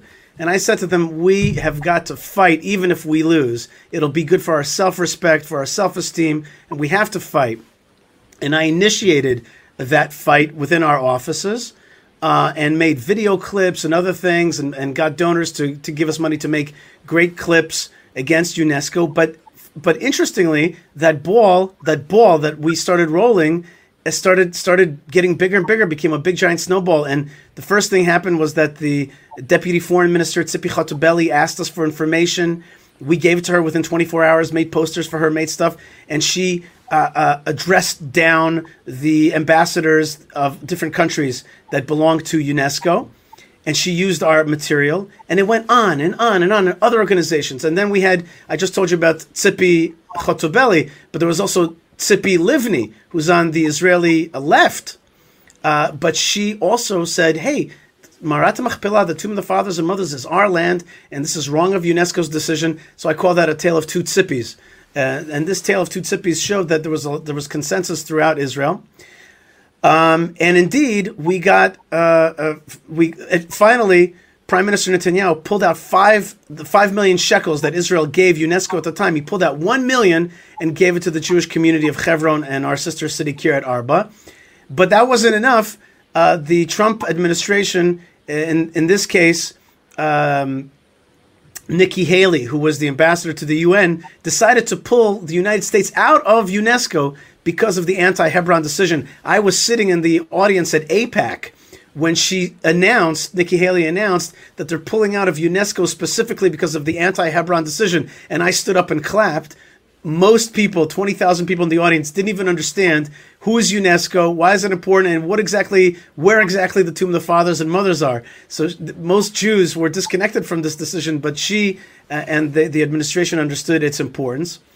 And at the same time, in Hebron, we get a chance to not only fight recalcitrant forces, but make new relationships with Arabs and other people, Palestinians, in our town and in the city and in the region of Judea, who actually see things differently, who want to cooperate with Israel, who see Israel as a very organic part of the Middle East, something that they accept, and want to cooperate with for the sake of prosperity and maybe for the sake of our shared father Abraham. And so, for example, at the bat mitzvah of my daughter, which happened right before Corona, one of the heads of the local tribes, I asked him to shoot fireworks over the tomb of the fathers and mothers for the bat mitzvah that we were having there. And he did it with pride and with joy and with cooperation and with respect for one another. And that was a moment where, like, it was like even in Hebron, nobody had ever heard of this idea to reach out to the Arabs to be part of a Jewish ceremony, a Jewish Simcha, as we say. We'll get to more stuff about the future, but I think if I could say it in a very short, very tight phrase, I would say the vision for the future that I think that I represent is something that's actually a lot of people want to make it complex. A lot of people want to say things like, "Well, you don't understand," but I prefer that the things are actually simple to understand. And I think that Israel is an ethnic national state of the Jewish people. And I think that ethnic national states are beautiful things, from Iceland to Poland to Hungary to Japan. Ethnic national states is actually, I think, the backbone of a world of a peaceful global regime. And I believe that an ethnic national Jewish state surrounded by strong ethnic national Arab states working together in cooperation is the simple vision for the future. I see a railroad continuing from Istanbul, going down through Damascus, Beirut, up to northern Israel, up to Jerusalem, maybe Tel Aviv first, then Jerusalem, then down to Beersheba, then to Gaza, and from Gaza to Cairo, and then Alexandria, and the other way going to Amman, and then out through the Arabian desert, through Riyadh, and hitting finally the Gulf. And this whole region being united, but not united because we're all in some kind of massive Uber state that we've erased our borders and identities. No, because we respect one another as tribal peoples on a land. I think that a Semitic Israel, a strong Jewish Semitic Israel surrounded by strong Arab countries, that's really the vision for the future, in cooperation, working together. And I think that we're moving ahead towards that. We've seen a great leap towards that through what's called the Abraham Accords. And I'm pushing for the Abraham Accords to become an Abrahamic alliance of countries that are like-minded, that are related genetically, ethnically, linguistically, religiously in our region, but without erasing each other's identities, respecting our borders and identities. And I think that's really the way to strive for a vision for the future. But that vision, if I would stop there, would be very, very superficial, because the real vision is having a temple in Jerusalem, which is going to be a house of prayer for all nations, and that the world will be lit up through a closer face-to-face with God. And I think really, on top of all the other great things that Israel is doing, that's its real deep mission. And I think that we're indeed heading in that direction. Thank you, Yishai. Yehuda, the floor is yours. As I was saying, I came here to really correct an injustice in my mind, the fact that my ancestors had been forcibly expelled from this land nearly 2,000 years earlier. As I said, I was born and raised in New York City, the first person in my family to be born in the United States, and the last, the last generation. My sister and I both made Aliyah. We're here now, and all of our children, and all of our grandchildren and great-grandchildren and great-great-grandchildren will be born here in our people's country. I know Yishai almost 20 years. I didn't come here to argue. I don't think Rav Yishai came here to argue either. The truth is, if we were in a head-on debate, I think Rav Yishai would probably throw me a serious beating. He's out there arguing with people on Twitter and forums like this all the time. He's a lawyer by training. He's a seasoned fighter, probably in his prime right now. I'm honestly not as argumentative as I once was, especially back when Rav Yishai and I spent a lot more time together. I was probably a lot more argumentative and used to love getting into these debates. These days, I really don't see that model as the most productive use of our time. I'm much more interested in the conversation where we can give our attention where we can give our attention to some ideas that I consider to be very important. And I think based on what Yishai just said, I think he also considers a lot of his ideas as very important. And I'm hoping to really use this as an opportunity to explore some of these ideas together. I think a lot of people who saw that this event was taking place, depending on who they were or their proximity to me or to Rabbi Yishai, some really thought that this was just going to be an echo chamber, like two guys who more or less come from the same perspective, having a conversation together with you, Adar. And some people were just like, wow, you guys, you got to beat him, So really depending on who had seen it. And I think that the way I would explain the similarities or differences between Rav Yishai and I is that we very much share an identity and maybe even an ideological framework, but we have radically different politics.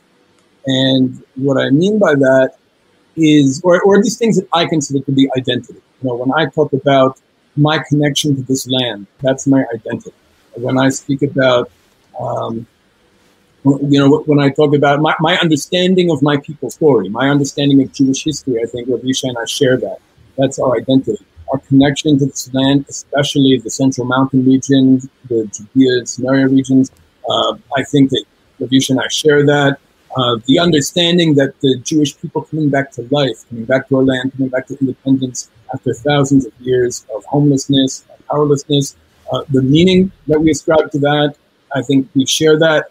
But for me, that's not politics. For me, that's my identity. That's not something I can turn on or off or change. That's just who I am. That's just my starting point. That's just where I'm coming from. And in terms of where this is meant to go, Rav Yishai mentioned the temple. And and one other thing I think that we share, which is very important, is that I think both of us are people who, when we pick up a Siddur and say the words in the Siddur, those are actually the things we want to see. Those are actually the things that we experience ourselves working towards between Shachrit and Mincha, between Mincha and Arvit, that these are actually the ideals and the values and the aspirations that really drive us in life. And I think that's the intention. I think that's what our sages meant to do when they created this exercise that we call Tefillah. A lot of people don't know that Rabban Gamliel II, who actually kind of concretized what we call the Amidah, the essential Tefillah of our people, he was the son of an anti-Roman freedom fighter, Rabban Shimon ben Gamliel, and he basically created this exercise for us, or concretized it anyway, it had already been loosely around, in order to give us a means, something that we can do to remind ourselves what our soul and what our people really want, to connect our conscious will to the will of our people going back thousands of years. And I think that that exercise has been effective both on Yishai and on myself. I think we're both people who are very much driven by that. But where we differ maybe is how we relate to contemporary issues and some of the challenges confronting our people in order to achieve all of the things that we say on the Amidah, all of the things that really drive us. So, for example, Rav Yishai brought up this idea of the temple, and it made me think of three kings in our history. There are really only three kings in our entire history who led the entire unified children of Israel, all 12 tribes: Shaul, David, and Shlomo. And I think that looking at Shaul, David, and Shlomo gives us a good understanding of maybe where the state of Israel is and where it can go. I very much look at Shaul as a Zionist, as an expression of Mashiach ben Yosef, somebody who's concerned with the material well-being of the Jewish people, of the children of Israel, of the Hebrews, somebody who was focused on security, uniting the people in the name of security, prosperity, being a strong nation. That was Zionism. Then you have David, someone who was also, very talented when it came to security, but also was looking towards a spiritual revival, actually wanted to give the people of Israel the values that are meant to drive us, and yearned very much to build the Beit HaMikdash. And but he couldn't do it. And I see David very much as representing the national religious camp today. Those who actually are driven by the values of our people and are still kind of living off or springboarding off of the success of the Zionists. But then you have this third stage. You have Shlomo, the universalist, or what I'd call the Hebrew universalist, who is able to finally build the Beit HaMikdash, because Shlomo wasn't just thinking about his people's narrow interests. Shlomo was thinking about the world that we want to see. And I think that ultimately, if we want to move forward, we need to get off of defense and we need to get onto offense. Meaning we need to think about what our revolution is headed towards. What do we have to say about issues impacting the rest of the world, including the Palestinians in Iran?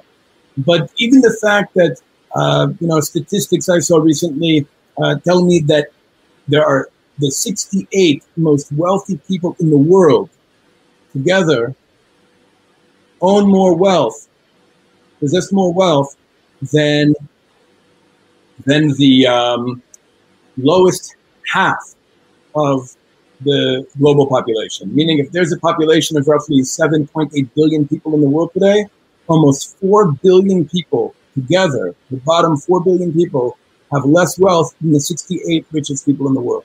Meaning, what do we think about that? What do we think about a system that actually perpetuates such inequality? What do we think about, imperialist wars around the world? What do we think about indigenous issues, in Turtle Island and elsewhere? Like, we have to have something to say to the world about issues beyond our own narrow interests.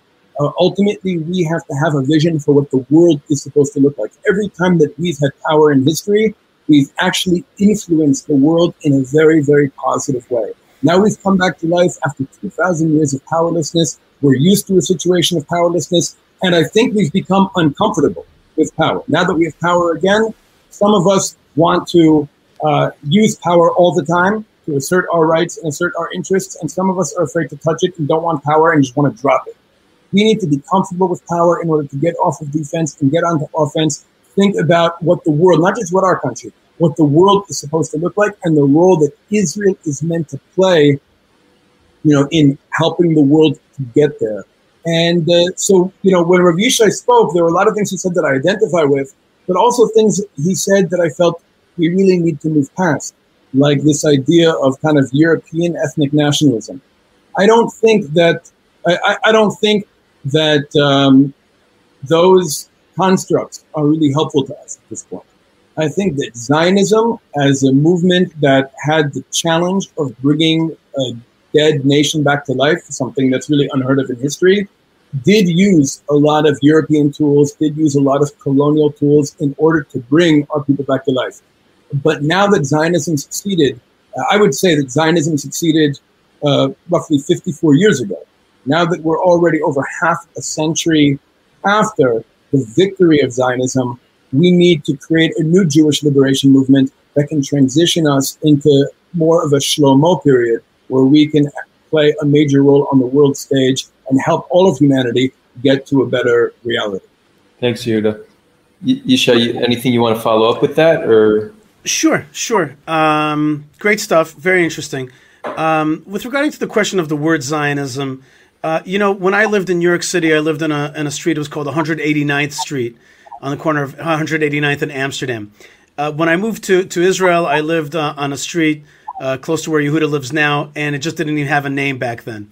But then I moved to Jerusalem. I lived on a street called Derech Yericho, the Way of Jericho. And Jericho is where Joshua came in to the land of Israel from Jericho. He brought in the Jewish people after the Egyptian exile and slavery. He came in through Jericho. So the street was named for that because it actually led all the way down to Jericho in the end. Today I live on a street called Shivat Zion, the Return to Zion. And I've because I deal with all kinds of peoples, if they are liberal-minded Jews, if they're Europeans, if they're many ultra-Orthodox Jews. So the word Zionism is a polarizing word. I myself still like it because I like the word Zion. And to me, it's the ingathering of the exiles. We just learned about it in the Daf Yomi on page 87b of the Talmud Pesachim, that the ingathering of the exiles is really a humongous thing. And it's like it's as though God created the world anew when the Jewish people returned to the land of Israel. And today I live in the street called Shivat Zion, which means the return to Zion. We are in the process of the return to Zion. I have found that most people would agree to that word. If the word Zionism is the type of ism that people are uncomfortable with, then the return to Zion is the time that we're living in. Now, with regarding to what Rabbi Yehuda said about having a greater role, I think it's a beautiful idea. I'm not sure about what impact we're going to have on world economics, but I'm actually interested in hearing about that. But I would say that it might be a little bit early to say that we've completed the so-called Zionist project, and I'll explain what I mean. When I go to the army to reserve duty, I have a little test that I run. I go, can you remind me who the wife of Isaac was in the Bible, in the book of Genesis?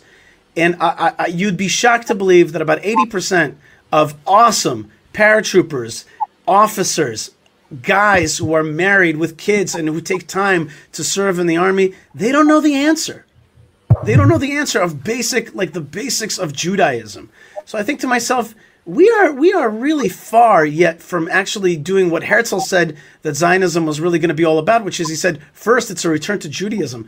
I find that my beloved Israeli brothers and sisters are just not up on it. They don't know exactly what Judaism is. They have a very bare bones understanding, and sometimes nationalism has replaced a sense of Judaism, where I think that if I use Rabbi Yehuda's model of David and Saul, I would say the first stage of the return to Zion was the building of the Jewish body, or rebuilding the Jewish body, or embodying the Jewish people in a land, in a country, etc.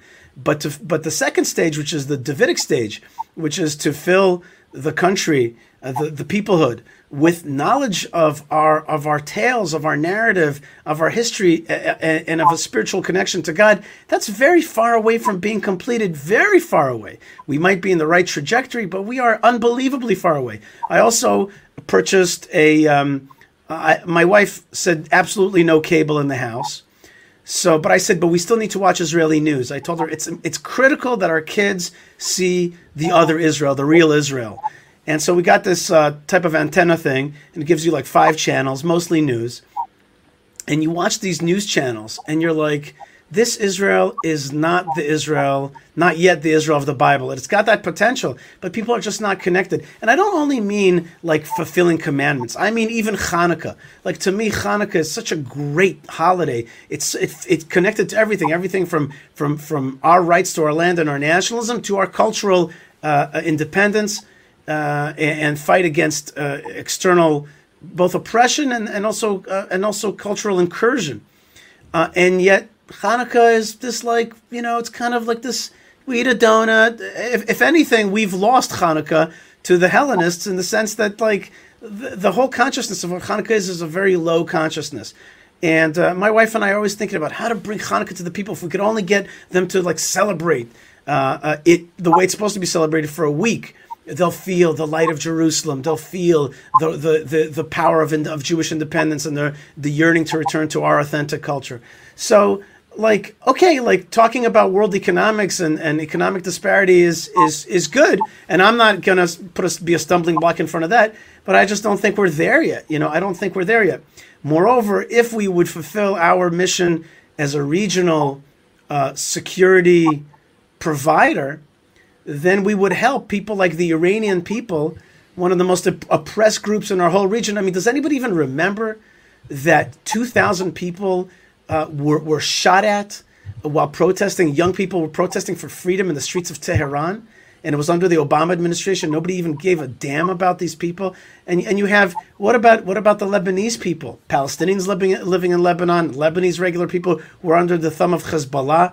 I mean, these people are yearning for normality, normalcy, and freedom, and we have an interest in diffusing and weakening the people who oppress them for our own security needs. So I would say, yeah, the big picture of fixing world economics, cool, I get it, and that's a very Jewish kind of impulse. But I think that if we first, at least what I'm concerned with, let's put it that way. I'm not even going to use the word we. I could say I am concerned with bringing the Tanakh and the Torah and the Bible to the Jewish people in the land of Israel, holding on to our land from all kinds of folks that want to take it away and replace us here with a replacement narrative that we're not the indigenous people of this land, that we don't have a history here, and to push back on local tyrants. I think if we got that done in my lifetime, I think we would have made a great accomplishment and move forward, and maybe only then we could start tackling the greater questions of global inequality.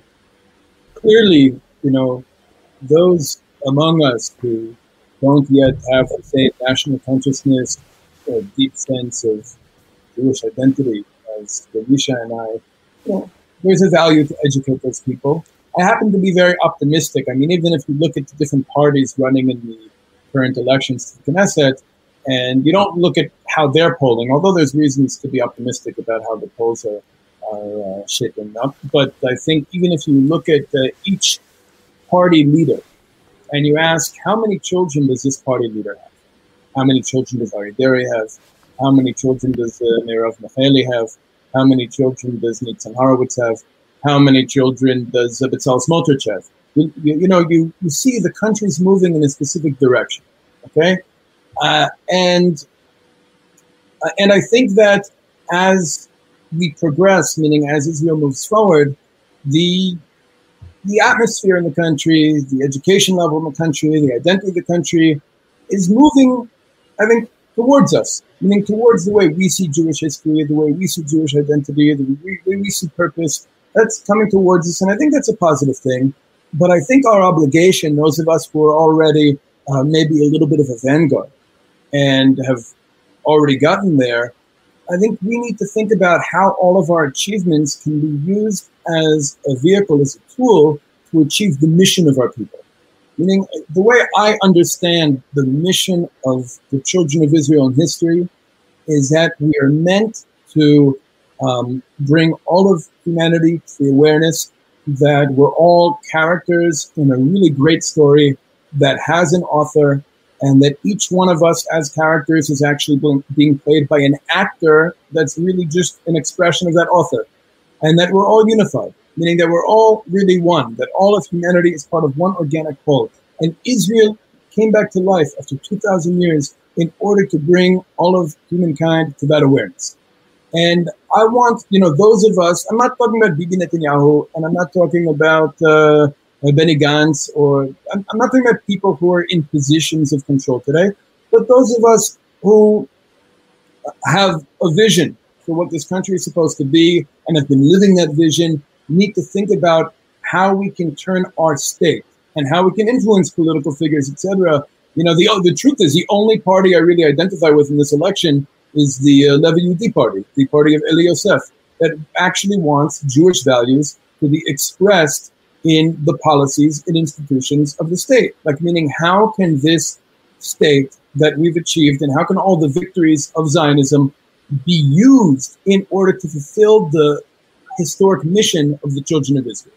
Okay, so just want to, I know that because Yishai and I come from a very similar background, and we have a similar conception of things, and we're kind of part of the same camp within Israeli society, there might be a lot of internal language. So I just, some of the things that we've been talking about already, mentioning ideas of Shaul HaMelech, the King Shaul, or Mashiach ben Yosef.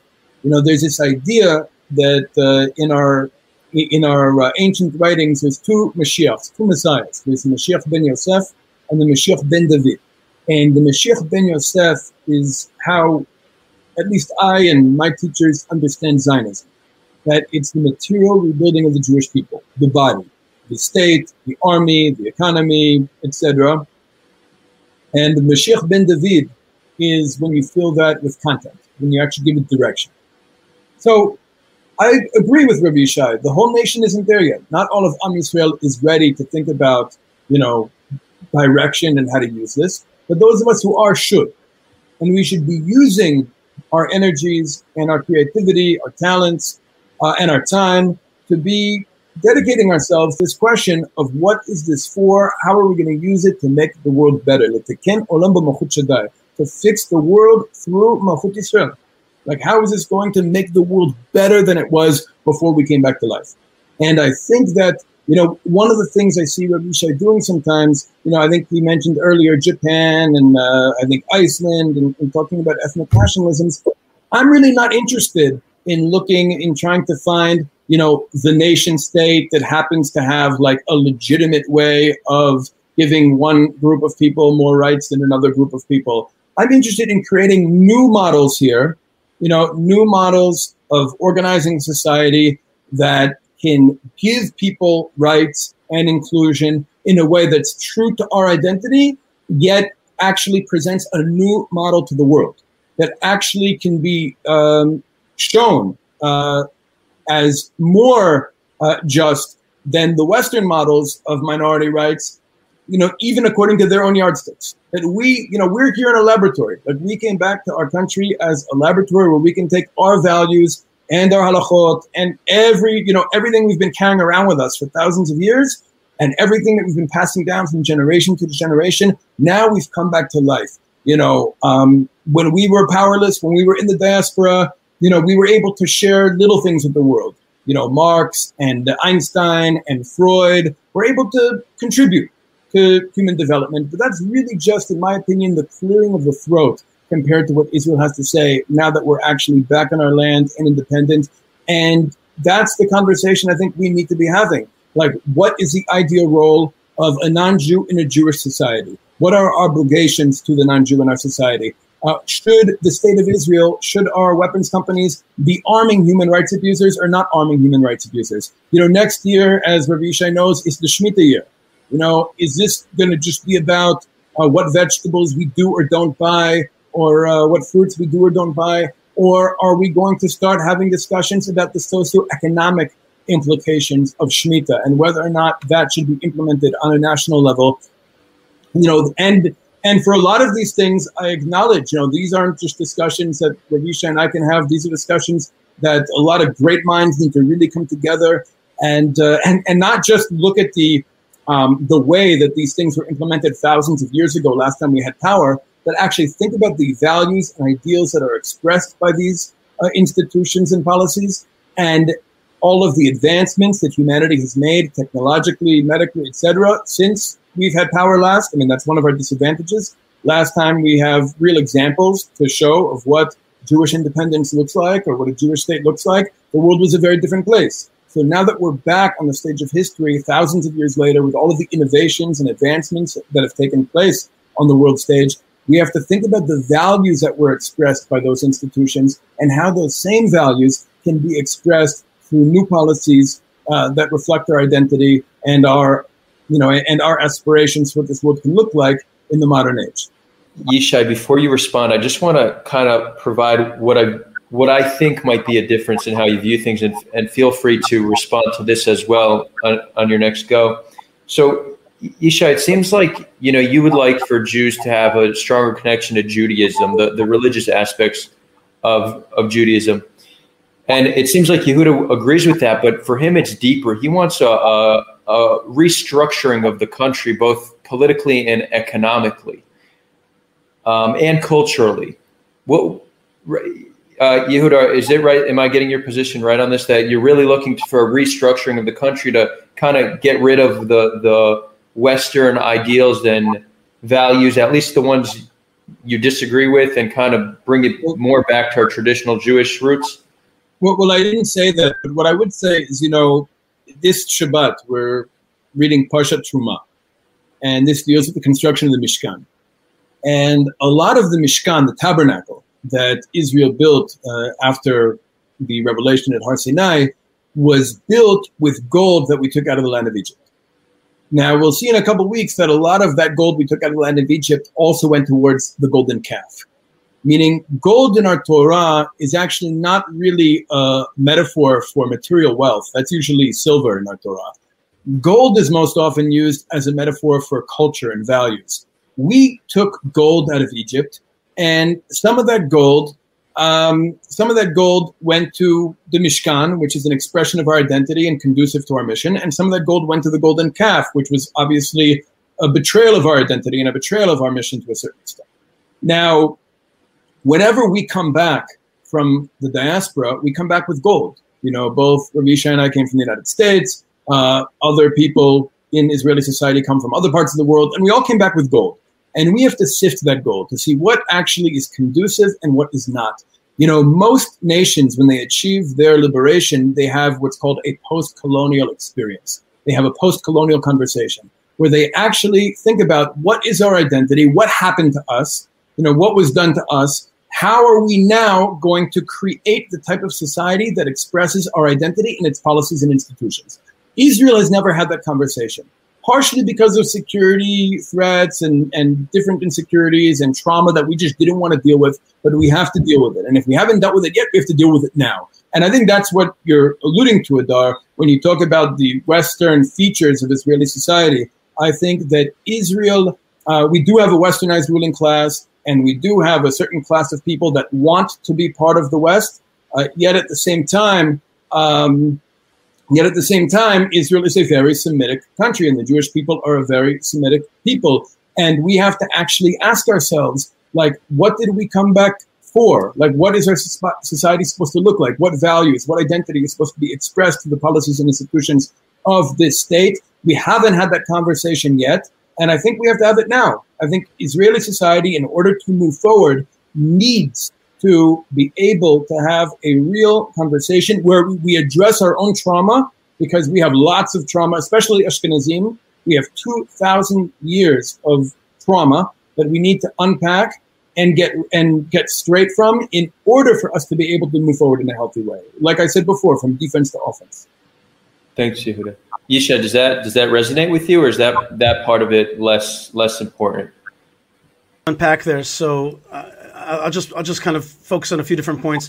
First thing, just to clear something up, I think that calling Israeli ethnic nationalism a byproduct of Europeanism, European nationalism, is a tad unfair, because the real truth is that European nationalism is a byproduct of people looking back into the Bible and looking back all the way to King David and being like, an ethnic tribe got together, these 12 tribes got together on their land. They shared a language, a calendar, a coinage, a history, a culture, a religion, and they're on their land, they're tied into their land, and there's nothing more beautiful than a people on their land doing their cultural thing. And if you look back into the American writings, they saw themselves as learning a lot from the Jewish experience, from the ancient Jewish experience. So in many ways, you ever talk to people and you say something about Mashiach or Messiah, and they say to you, oh, that's a Christian concept. You're like, dude, Christianity picked that up from Judaism, or I don't know, Ramadan is like a fasting month. Where do you get that? Oh, you got it from Judaism, the idea of fasting and cleansing yourself. So, we're the Papa and Mama, our historical experience is where that comes from, and it went a long cycle, and it got back to us. I don't think there's anything overly Western about King David having a kingdom in this land, and us yearning for our third commonwealth in this land. So that's just one perspective on that. Now, with regarding to what Yehuda is saying, I think it's all, again, like I said before, I think it's all beautiful stuff, but I don't always know personally what is the great restructuring that has to happen, and I'm sometimes suspicious of it because I don't know if mankind always knows what that great restructuring is supposed to be. My parents came from a world of communism where really the Jews in the Soviet Union were one of the main peoples behind the restructuring of that society. Now, my mom and my father, alav shalom, never told me, you got to read some of that Marx stuff. It really worked out well for us. Most of the time, they're like, no, this was a very destructive, freedom-eating idea, and don't go there. So huge restructuring can work, cannot work, I don't know. What I do know is that there are steps to be taken, process steps to be taken, and those process steps, I believe, will lead us in the right direction. Let me just give you an example of not knowing. I grew up, I was born here, as I said, in the mid-'70s in Israel, and my parents were scientists. Did we know back then in the 70s and 80s that Israel was going to become this country, that technology was something that was such a driver of both the economics and the mentality of Israel today? Like Jews love science, from the Rambam and to the Ramban. They were great doctors. And the issue of science is something that calls to Jews. My mom always said to me, what is science? It's actually just studying, walking in the footsteps of God, finding out the secrets that he embedded into this world, finding out his knowledge. Now, since the Jewish people have started coming back to the land of Israel, which I like to put it at the mid 16th century, the 1550s, from when the Arizal called the Jewish people, Arizal and the group of Kabbalists called the Jewish people back to the land of Israel. For the last 500 years, Jews have been coming back to the land of Israel. And the more we come back to the small corner in the Middle East, the more incredible knowledge has come into this world. And today, the Jewish people are some of the great perpetuators of that knowledge. I was on an airplane to San Francisco to do some fundraising for the Jewish community of Hebron, and I heard Israelis talking, because they were going out there to Silicon Valley, talking about high-tech stuff, and I saw how incredibly enmeshed they were in the ability to create technology that would serve the world. Now, I'm not one to say that that's our raison d'etre, to send technology into the world. I'm not saying that. What I am saying is you don't always know exactly what your role is going to be. You don't always know that you're going to create something that's going to change the world in a way that wasn't so expected. I don't know exactly where Israel is going to change the world. Is it going to affect global economics? I really don't know. Is it going to affect global medicine? That's for sure. Is it going to connect people more? Is it going to make life safer? Yeah, I think that Israel is really doing all that stuff. So I don't really know for sure how Israel is going to light up the world. But I do know certain process steps, and I'll give you an example. Like, I believe when the Torah tells me that one of the most important things that should happen is that the Jewish people should come up to Jerusalem 3 times a year. That's what the Torah tells me. It says it over and over again in different ways. It says, come up to Jerusalem 3 times a year and make sure that everybody comes in. So I'm thinking to myself, how do we use the modern state of Israel to facilitate this thing that God says, do this? He doesn't tell me how to restructure global economics. He says to me, bring the Jewish people 3 times a year in Jerusalem, and nobody will covet your land, and there'll be blessings in the land if you come to serve God 3 times a year in Jerusalem. So I'm thinking to myself, I'm always thinking about that. I'm thinking, imagine if we dropped airport taxes and fuel taxes and everything and said to El Al, during the 3 festivals, we want you to make flights cheap, not expensive. We want you to drop it to a $500 price point. Let's figure out a way how to do that to help you get more people into the land, not less by choking the price, driving it up to like $2,000 a ticket. Make it cheap so that every college kid, Jewish college kid in America might say, you know what, instead of going to Acapulco, I'm going to go to Yerushalayim and Tel Aviv for spring break. Okay, if I help the Jewish people come back to Jerusalem, and the book of Zechariah tells us, towards the end of the book, tells us that the Gentiles will come on Sukkot. Help them come to serve the God of Israel in Jerusalem by making cheap hotels, cheap flights. By the way, how many tourists come a year to Israel? About 4 million. How many tourists come every single year to Turkey? Almost 52 million. So I'm thinking to myself, okay, I've got ways, biblical ways to bring people to Jerusalem, to bring more tourists to Israel, help make things a little bit cheaper and not choke it in the kind of old Middle East style, but rather, open the markets up, and there'll be a blessing through that. More people will see the God of Israel. More people will come to Jerusalem and see the great light. There'll be good things. How exactly what exact economic model the world needs, I don't know. But I do know that people need to come to Yerushalayim. So that's the way I'm thinking about it. I guess one of the ways that, when I was finishing college, I had to decide what my next degree was going to be. And I decided to go to law school. And my main drive for going to law school, even though it was not my tendency to study law, my main drive was, how do we make things practical? How do we use the mechanisms of law and state to make a great dream come true? How do I get enmeshed in this system and make it holier and better and more of God's vision? And so that's exactly what I've been trying to do all these years, is to make it more practical, more on the ground. And that's the process that I see happening. And I think it's a process of blessing. But the basic things of helping Jewish people know more about their heritage, and you used the word religion earlier, Adar. The word religion isn't exactly the right word, because religion is it's kind of a cold word. What we're talking about is both identifying with our national stories, with the foundational stories, and it's also about spirituality. Imagine if Tel Aviv decided down the line that it would be the first city to keep the Shabbat. because the people of Tel Aviv need a break from smoking, need a break from driving, need a break from the hustle and bustle, need to turn off their phones, go to the park and have like yoga, meditation, prayer, the prayer that Rabbi Yehuda was talking about. Imagine if that great, lively city would actually shut down to recoup. The whole world would come to see this amazing city and its like beautiful Sabbath keeping. I could just see the whole of Tel Aviv walking the streets, not smoking, coming back to spirituality, coming back to family, detoxing from digitality. I don't know if there's a word like that, but I made it up. And those are steps, concrete steps that I see in pushing that vision forward. Thank you, Yishai. Yehuda, I will give you an opportunity to respond, but we are closing in on an hour, so I do want to start addressing a new topic. So I'm going to ask a question. If there's something you feel like you do need to respond to, go for it. Just include your answer in this next question. So, just to summarize, it really seems like Yehuda is, focused, has like a grandiose vision of what we could do, who we can be, and Yishai is more focused on more like pragmatic steps forward. Now, I don't think this is even an area where common ground necessarily needs to be met, because I think leaders, you need different types of leaders, some that are going to tell you what you could do today and some who are going to try to build you a vision for the future. And Yehuda, it's not for no reason that you have a magazine and a movement called Vision. It makes sense after hearing, what we just heard.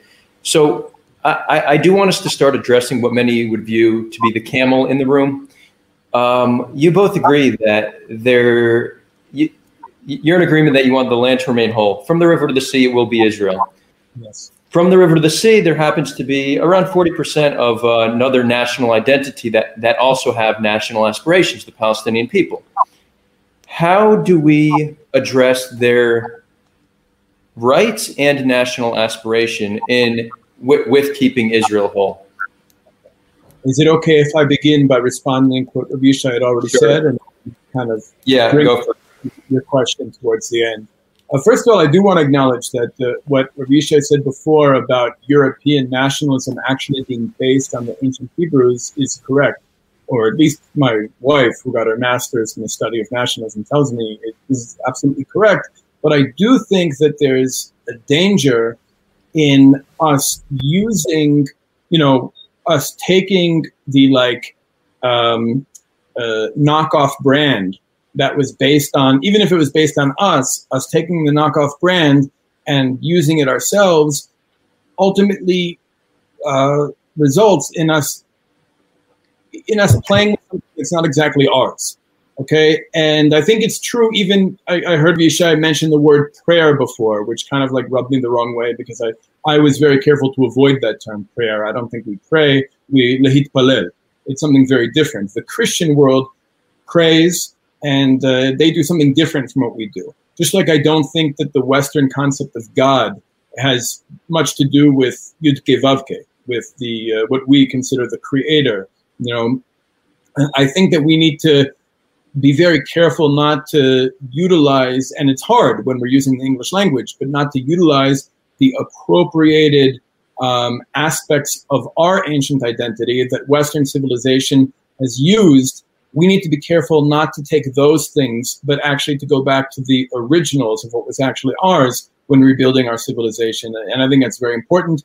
Also, I definitely have a lot of respect for Rabbi Yishai's parents and their struggle against the Soviet regime, especially that regime's suppression of the Jewish people at a certain point in time. I don't suggest recreating the Soviet Union.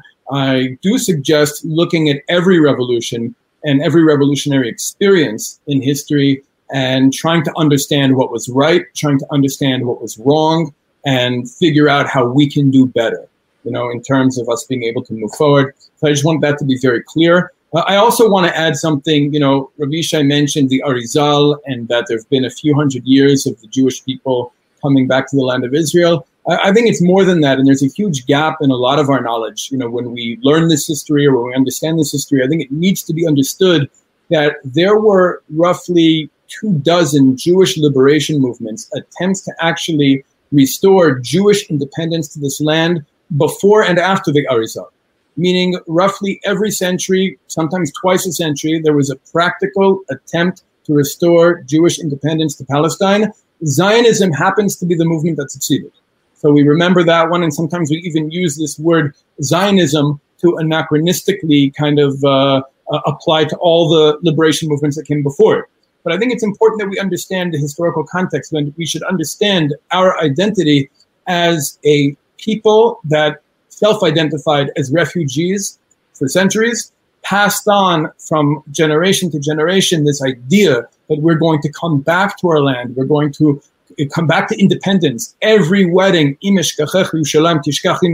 every Pesach Seder, every major experience a Jewish family had, whether in Morocco or Poland or Yemen or Canada, and we told ourselves we're coming back, and many times we practically tried, and I think that part of our history needs to be on the table. I think people need to understand that this is not something that we forgot about for 2,000 years, or it's not something that we relegated to spirituality or religion or whatever for 2,000 years. This is something that we actually practically tried to restore many, many times, and many times we failed, and many times we died failing. But finally, we did come back, and we did liberate our land from British rule, and we did raise a Hebrew flag over this land.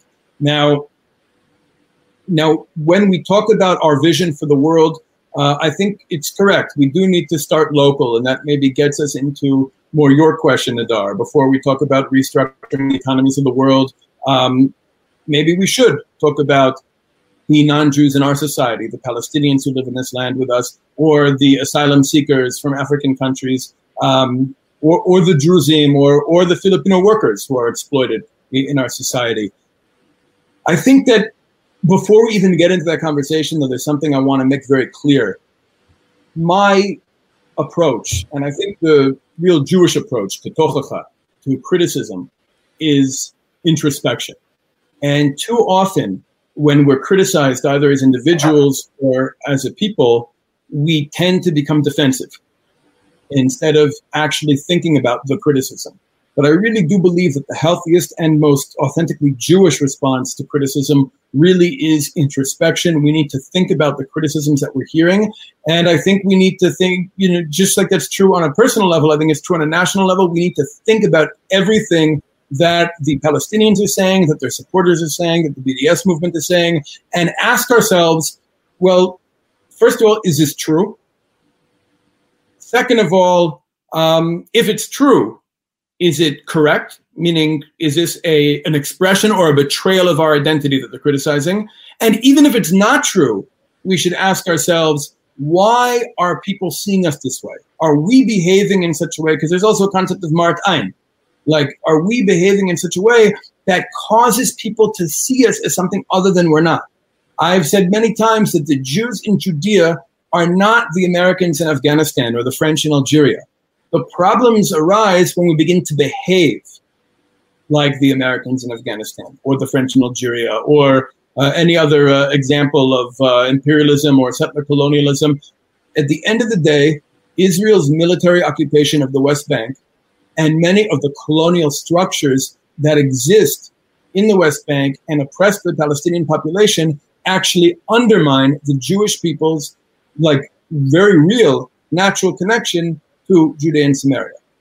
And I think that our behavior, our policies, and I think those policies, what Rav Yishai mentioned before about some of his friends in Miluim not knowing who the wife of our ancestor Yitzchak was, I think that's a symptom of what I'm talking about, just like the occupation is a symptom of what I'm talking about. Both are betrayals of our identity. Both result from us adopting a Western paradigm. Earlier, Rabbi Yishai mentioned Tzipi Livni, and he called her a leftist. I don't know if you remember Adar, but Rabbi Yishai called Tzipi Livni a leftist. And that caught my attention only because I think this is the only country in the world where somebody like Tzipi Livni could be called a leftist. I don't know if anybody with her politics would be called a leftist anywhere else in the world. And I think it's a result of us using, like I said before, foreign frameworks that are inauthentic to us. This idea of left and right, this idea of religious and secular, don't really fit our identity.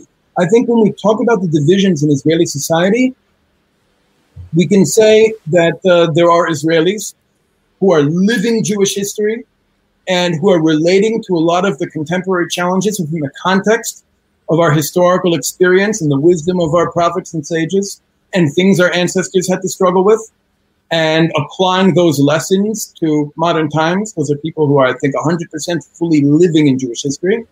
And I think there are people who are completely living in Western civilization in 2021, and that's their ideological paradigm.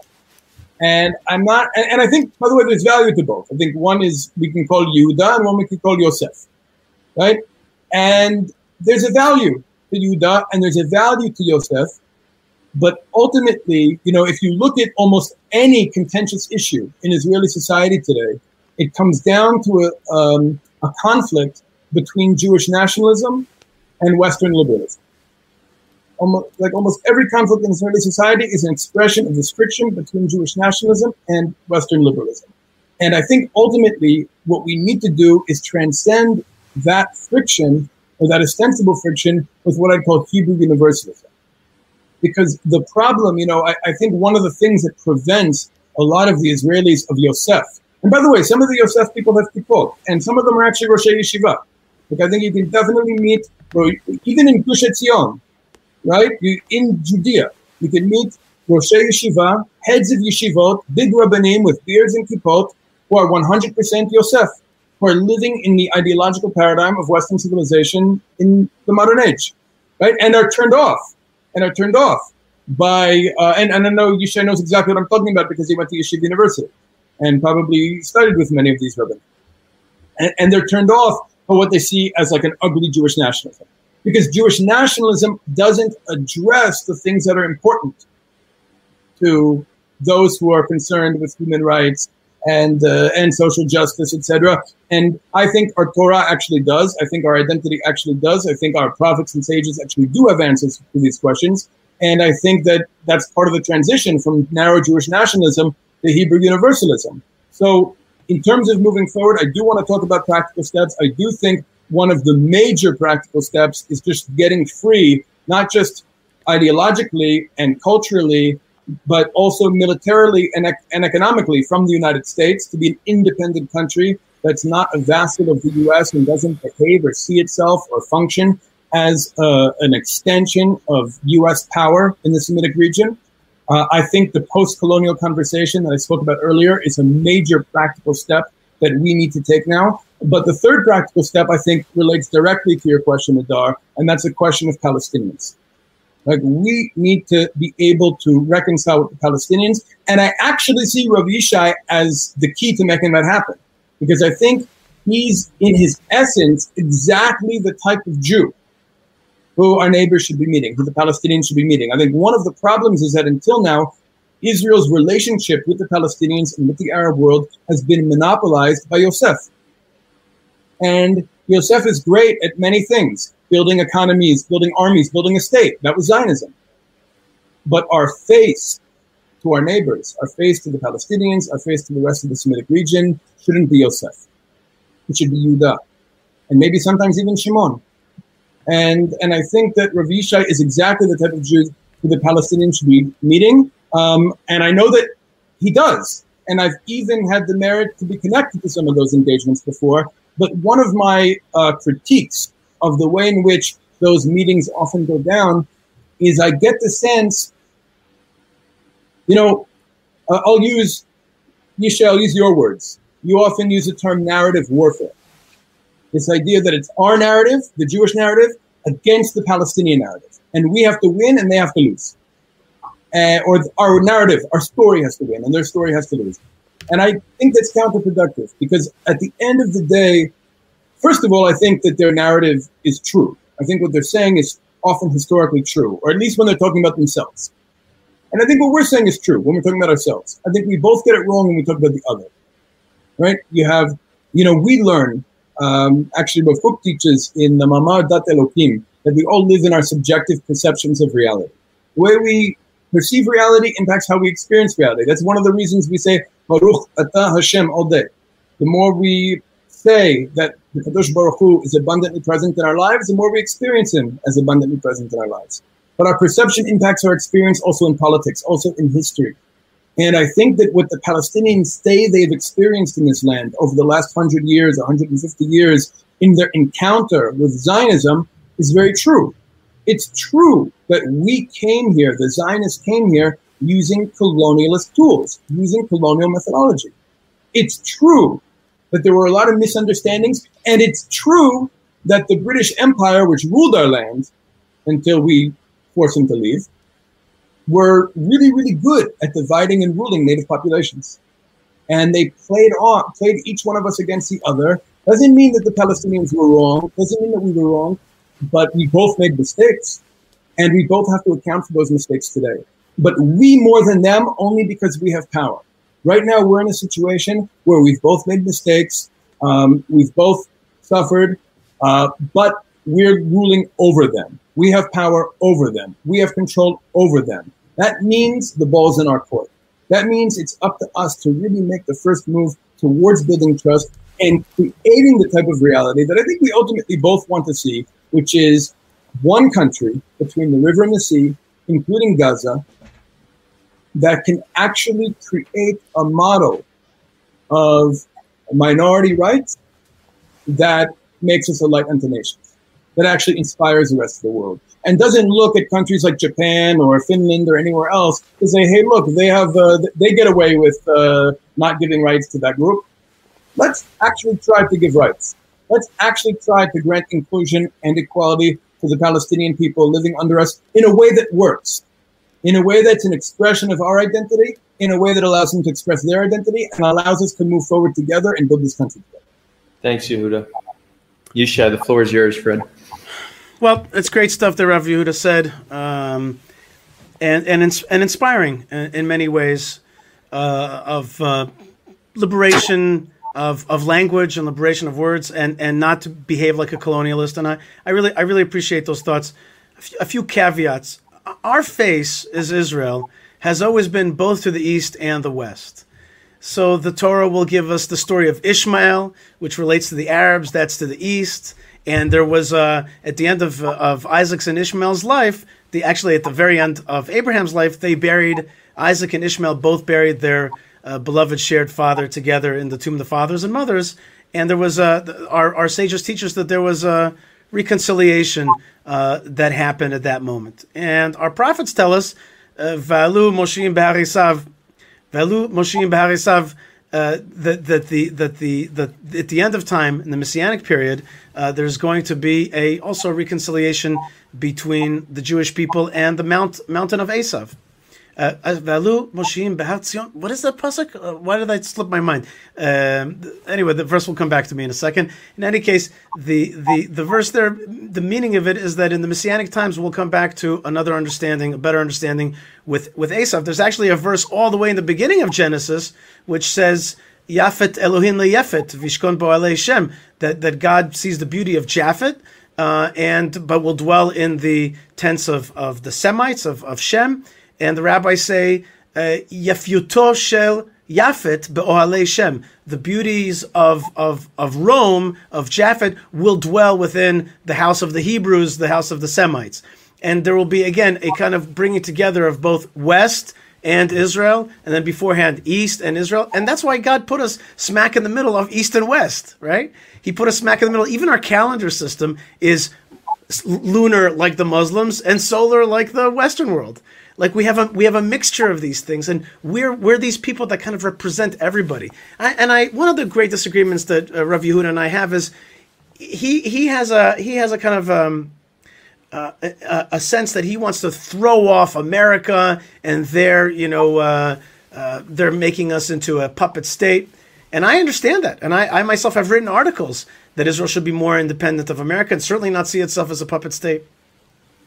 But on the other hand, the relationship with the West has always been there, always will be there. Let's remember even the very name of the Jewish High Court, according to the tradition of the sages, Sanhedrin. It's a Roman word. It's a Roman word that we've adopted in order to call our Supreme Court filled with rabbis. It's a Roman word. What about our calendar? It's got names of Babylonian gods as our calendar. We remember these things. In some ways, in some weird ways, we're actually the people that keep ancient cultures alive. Weirdly, we bring the Romans with us. Weirdly, we bring the Babylonians with us in time. We're the only ones that remember their good and their bad and kind of keep their we're the only ones who talk about Assyrians. Nobody else talks about Assyrians, but we're like, there was an Assyrian king and he did this and he did that. And we're talking about Sancherib, of course. And so you have, we have something about the Jewish people that faces both ways. And to kind of flop off America and say Ichsa and all of that, I just think that that's wrong.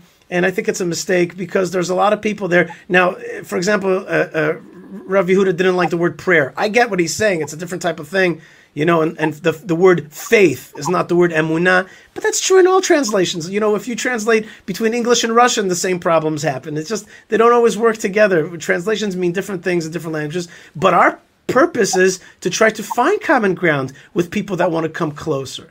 People want to come closer to the God of Abraham. Our job is to bring them closer. I agree with you, not through being a vassal state, but certainly through relationships. We've always had those relationships. We always will have those relationships. That's the real thing.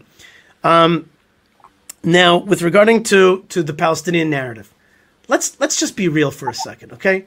We're living now in the beginnings of the 21st century. The 20th century saw the greatest propagandists that ever lived use all their power to try to erase Israel and the Jewish people. So we're talking about the Nazis.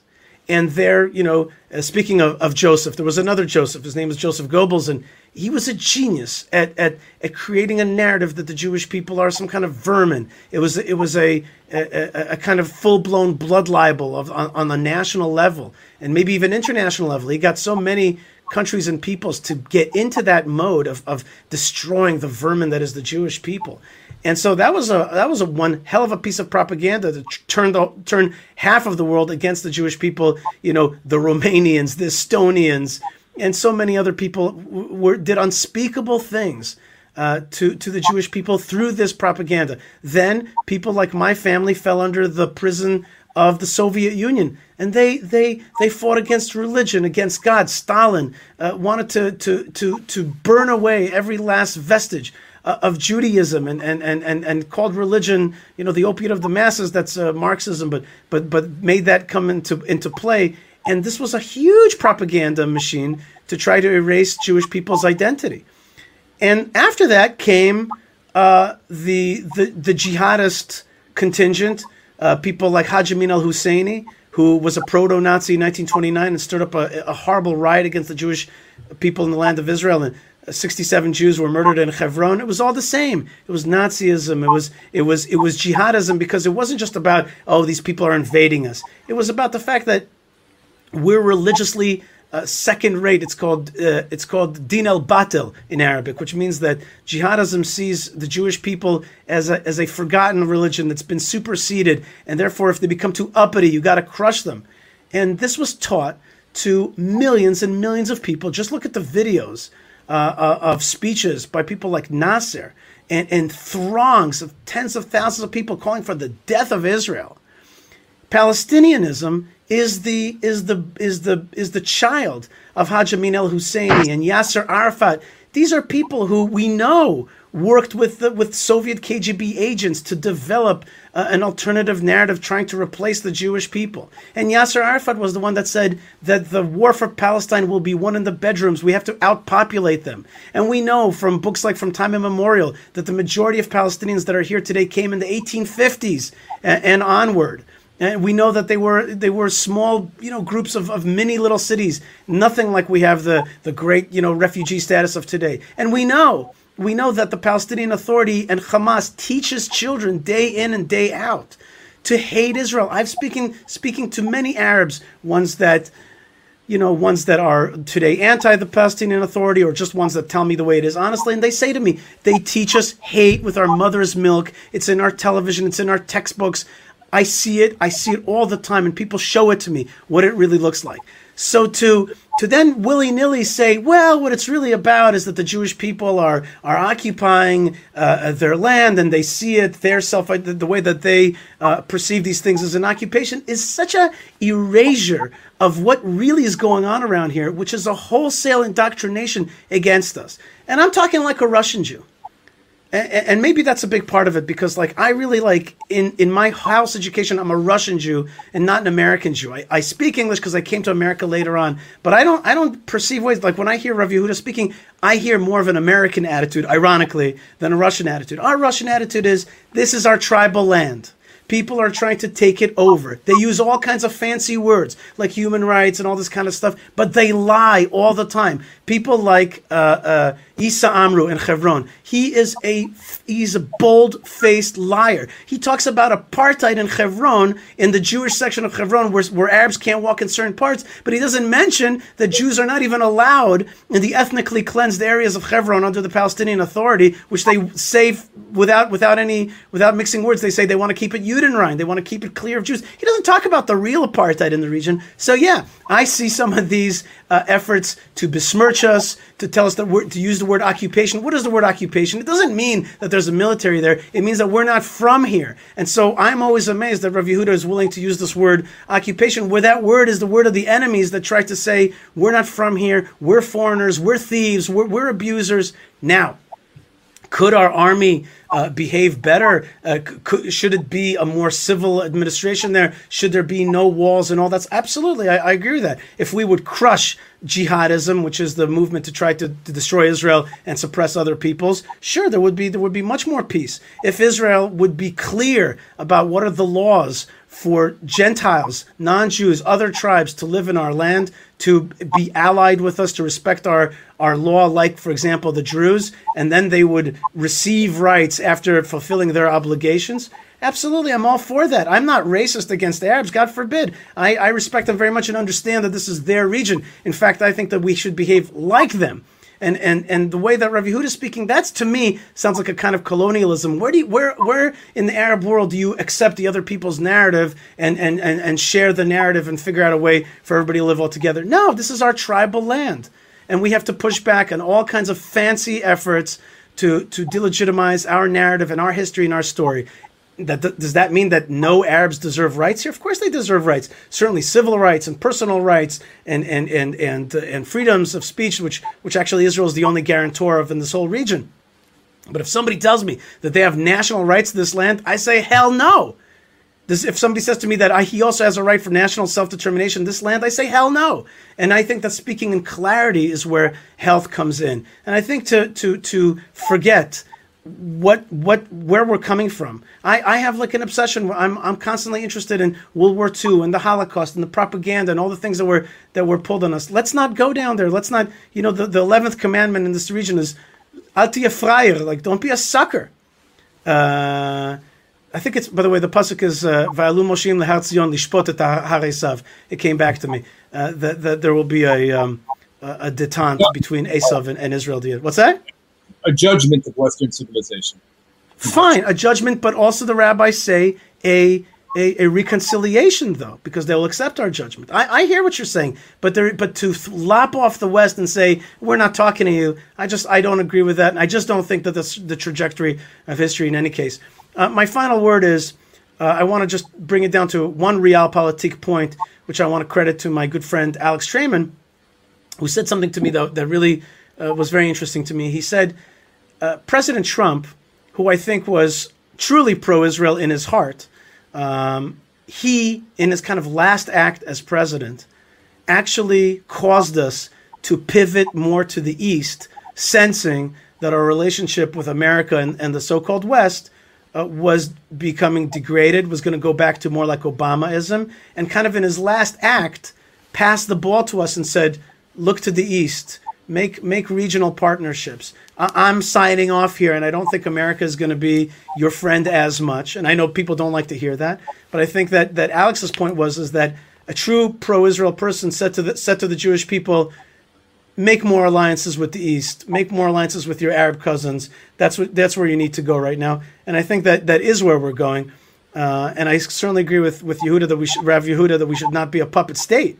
And I think that is what's happening now with more formidable military strength and hopefully leading towards spiritual strength as well. Thank you. Yehuda, all you.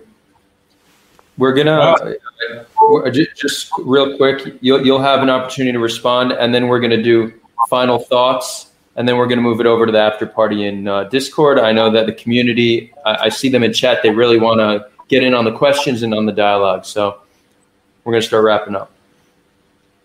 Okay. First of all, I think Ravisha brought up some interesting points. First of all, regarding our calendar, it's true that our calendar is a combination of lunar and solar, but we have to keep in mind that it's primarily lunar with some solar adjustments. At the end of the day, we want to be connected to the entire world, including the West. I don't disagree, but we need to know who we are first. And again, as I don't think we're in disagreement, not as a vessel. We can't have a real relationship with the West when we think in terms of some kind of mythic Judeo-Christian civilization. There's no Judeo-Christian civilization. There is a Christian civilization which appropriated our civilization and tried to replace us for many, many centuries. And there's our civilization which is coming back to life and in many ways might actually eclipse them. You mentioned the wife of our ancestor Yitzhak. Her name was Rivka, and she had Nevuah. And in her Nevuah was that the children of Esav, the Western civilization, and the children of Israel can't both simultaneously be dominant on the world stage. And I think with the rebirth of the children of Israel, we see an eclipse of the West and a weakening of Christianity and maybe other features of that civilization as we progress, as we advance. In terms of our history and the Palestinian history, I really see what just happened, a lot of what Yishai just said, as really that defensiveness and that kind of defensive nationalism that I spoke about earlier. I don't want to get into the question over whether or not a book like From Time Immemorial should be taken seriously. But I think that, we need to be able to look at, not dismiss the criticisms, not say it's all propaganda, but to understand that there were many people living here. It might be true that, 120 years ago, there were Arabs living in Jaffa and in Akko and in Beersheba and in Tzfat and in Hebron and in, and in Shechem and in other parts of the country. And maybe there was nothing that really united those communities that they didn't also share in common with Arabs living in Cairo or Baghdad or Damascus. But I would say certainly in the last 100 years, there have been shared experiences that all those communities had that unified them and turned them into Palestinians, made them Palestinians. And that is their experience with Zionism. That's their experience with what they experienced as a bunch of people coming from Europe using tools of colonialism, in many ways collaborating with the British Empire and completely disrupting their civilization, their way of life. It doesn't mean that we intended to do it. I think in many ways we were just insensitive. And in many ways they were insensitive back. And then violence started breaking out and the British used that. And the British kept pitting us against each other. And the only group I know of that actually tried to prevent the British from pitting us against each other was the Lehi, the Lochanei Chiluk Yisrael, the Fighters for the Freedom of Israel, that actually did have Palestinian members and actually did reach out to the country's Arab population, even on the eve of the 1948 war, and tried to prevent a Jewish-Arab conflict and keep the Semitic peoples unified against British imperialism. But for the most part, we fell into the trap. The Zionist leaders fell into the trap. The Arab leaders fell into the trap. And we're still in the trap. We're still in the trap. And that's, I guess, kind of what I mean. We need to understand if we're going to have a healthy relationship with Palestinians, with the rest of the Semitic region, with the Western world, with Europe, with the United States, with anybody, we need to understand how the game works. We need to understand how imperialism works. We need to understand the ways in which we're controlled. We're not controlled today by the Palestinians. Our policies aren't controlled by the Palestinians. Our economy isn't controlled by the Palestinians. We're controlled by Washington. Us fighting Palestinians or trying to delegitimize their struggle or their story or invalidate their pain, because the pain is real, isn't going to free us. What's going to free us is actually acknowledging where we might not yet be acting as ourselves. I'm not saying this from a place of weakness or some American Jew. I'm saying this as somebody who wants to advance our revolution forward. And advancing forward isn't always achieved with brute strength. That's what I meant before about misusing power. I come as somebody with power. When I meet with Palestinians, I don't bring a gun to the meeting. I don't try to flex my muscles. I don't try to show them how powerful I am, because that doesn't need to be said. Right? I step in as somebody who's confident in his own power.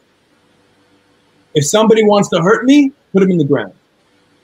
You don't need an ideology for that. You don't need a political platform to take out somebody who's trying to hurt you. The question is, where do we want to go? And why did the Kadosh Baruch Hu create the situation where we have Palestinians living with us, and we're obviously supposed to learn something from this experience? We're obviously supposed to become more ourselves from this experience. The question is, how is that going to happen? I don't think it's going to happen by denying their story and being defensive and saying, no, we're okay, we've done everything right. How could we even claim that? If we believe, if we know about the Altalena, and we know about the Saison, it's really hard to believe that the same Zionist leaders responsible for the Altalena and the Saison weren't also responsible for the Nakba. Is that really hard to imagine?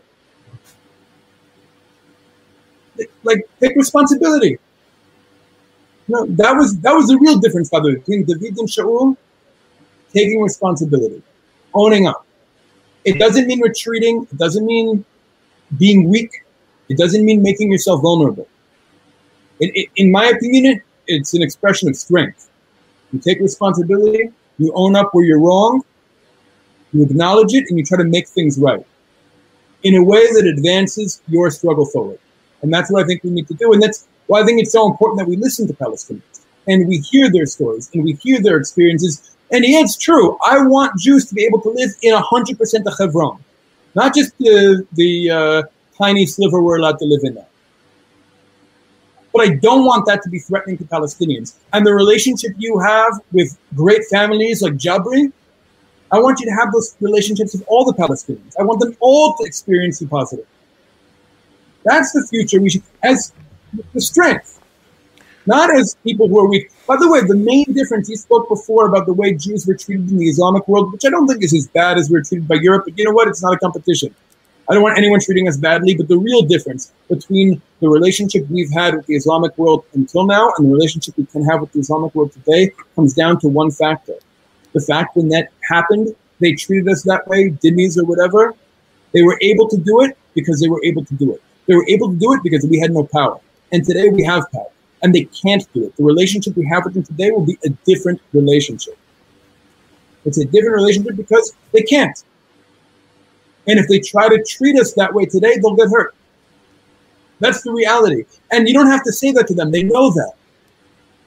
And we see it. Maybe, look, I have my inner conflicts over the Abraham Accords and over a lot of what Trump has done here.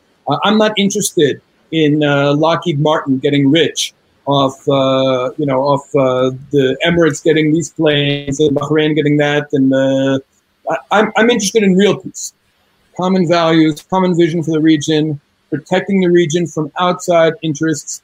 That includes definitely American weapons companies or oil companies. But I do want real peace. I want real unity in the Semitic region. And of course, I want them to recognize us as an organic part of the region. But in order for them to be able to recognize us as an organic part of the region, we have to act like it. And when I talk about occupation, I'm not just, taking their word and there's a real thing going on. There's a reality in which millions of human beings are living under a military bureaucracy, our military bureaucracy, that controls almost every aspect of their lives. And we're not going to be recognized as belonging here until we stop behaving like we don't. That is the way, Western powers behave in the countries they occupy. Let's behave like natives. Maybe then they'll see us as natives. And if we have to fight, we'll fight. But it requires us to go from defense to offense. Think about what kind of society we want to be, what that really looks like. And obviously, I think in terms of moving forward, practically speaking, in terms of moving towards a one-state solution where we can live together, happy in the same country, both experiencing victory according to our own narratives. That's important. I think we need to unpack the grievances and aspirations of both sides in order to create a one-state reality here where we're both experiencing victory in the subjective narrative we're living in. Right? That means, from my perspective, making the Jewishness of the country much, much, much deeper than it is right now, but at the same time softer. So that everyone with a Jewish education would see the Jewish identity of the state everywhere. And non-Jews, or even Jews who don't have much of a Jewish education, will barely notice. They'll just see a great society where they feel good, and they're prospering, and they feel equal. But that requires us to really get away from this idea of a European-style nation-state with Jewish decorations and really talk about what structures, what institutions, what policies on a deep level, the organs of the state, not the skin, but the actual internal organs of the state. How do you make those Jews? That's the restructuring I'm talking about. And I think that kind of Jewish state can make space for a non-Jewish population with full equality that doesn't feel like the Jewish state is something that threatens them. Because they have to probably think 15, 20 minutes before they even come to the conclusion, yeah, maybe there's something a little bit Jewish about it. Just like I would say the United States, when I grew up in the United States, I didn't notice how Christian it was every day. It wasn't in my face. But if you really start to think about like how the United States is structured, how it functions, what are its values, then you say, okay, it's kind of Christian. Christianity permeates the United States. But it's not something I necessarily felt othered by on a daily basis living there. And I don't want Palestinians to feel othered by the Jewishness of our state. I want them to feel included. And I want them to feel like their pain is recognized. Because we're responsible. And you know what? I don't even blame us. Because it was right after Auschwitz.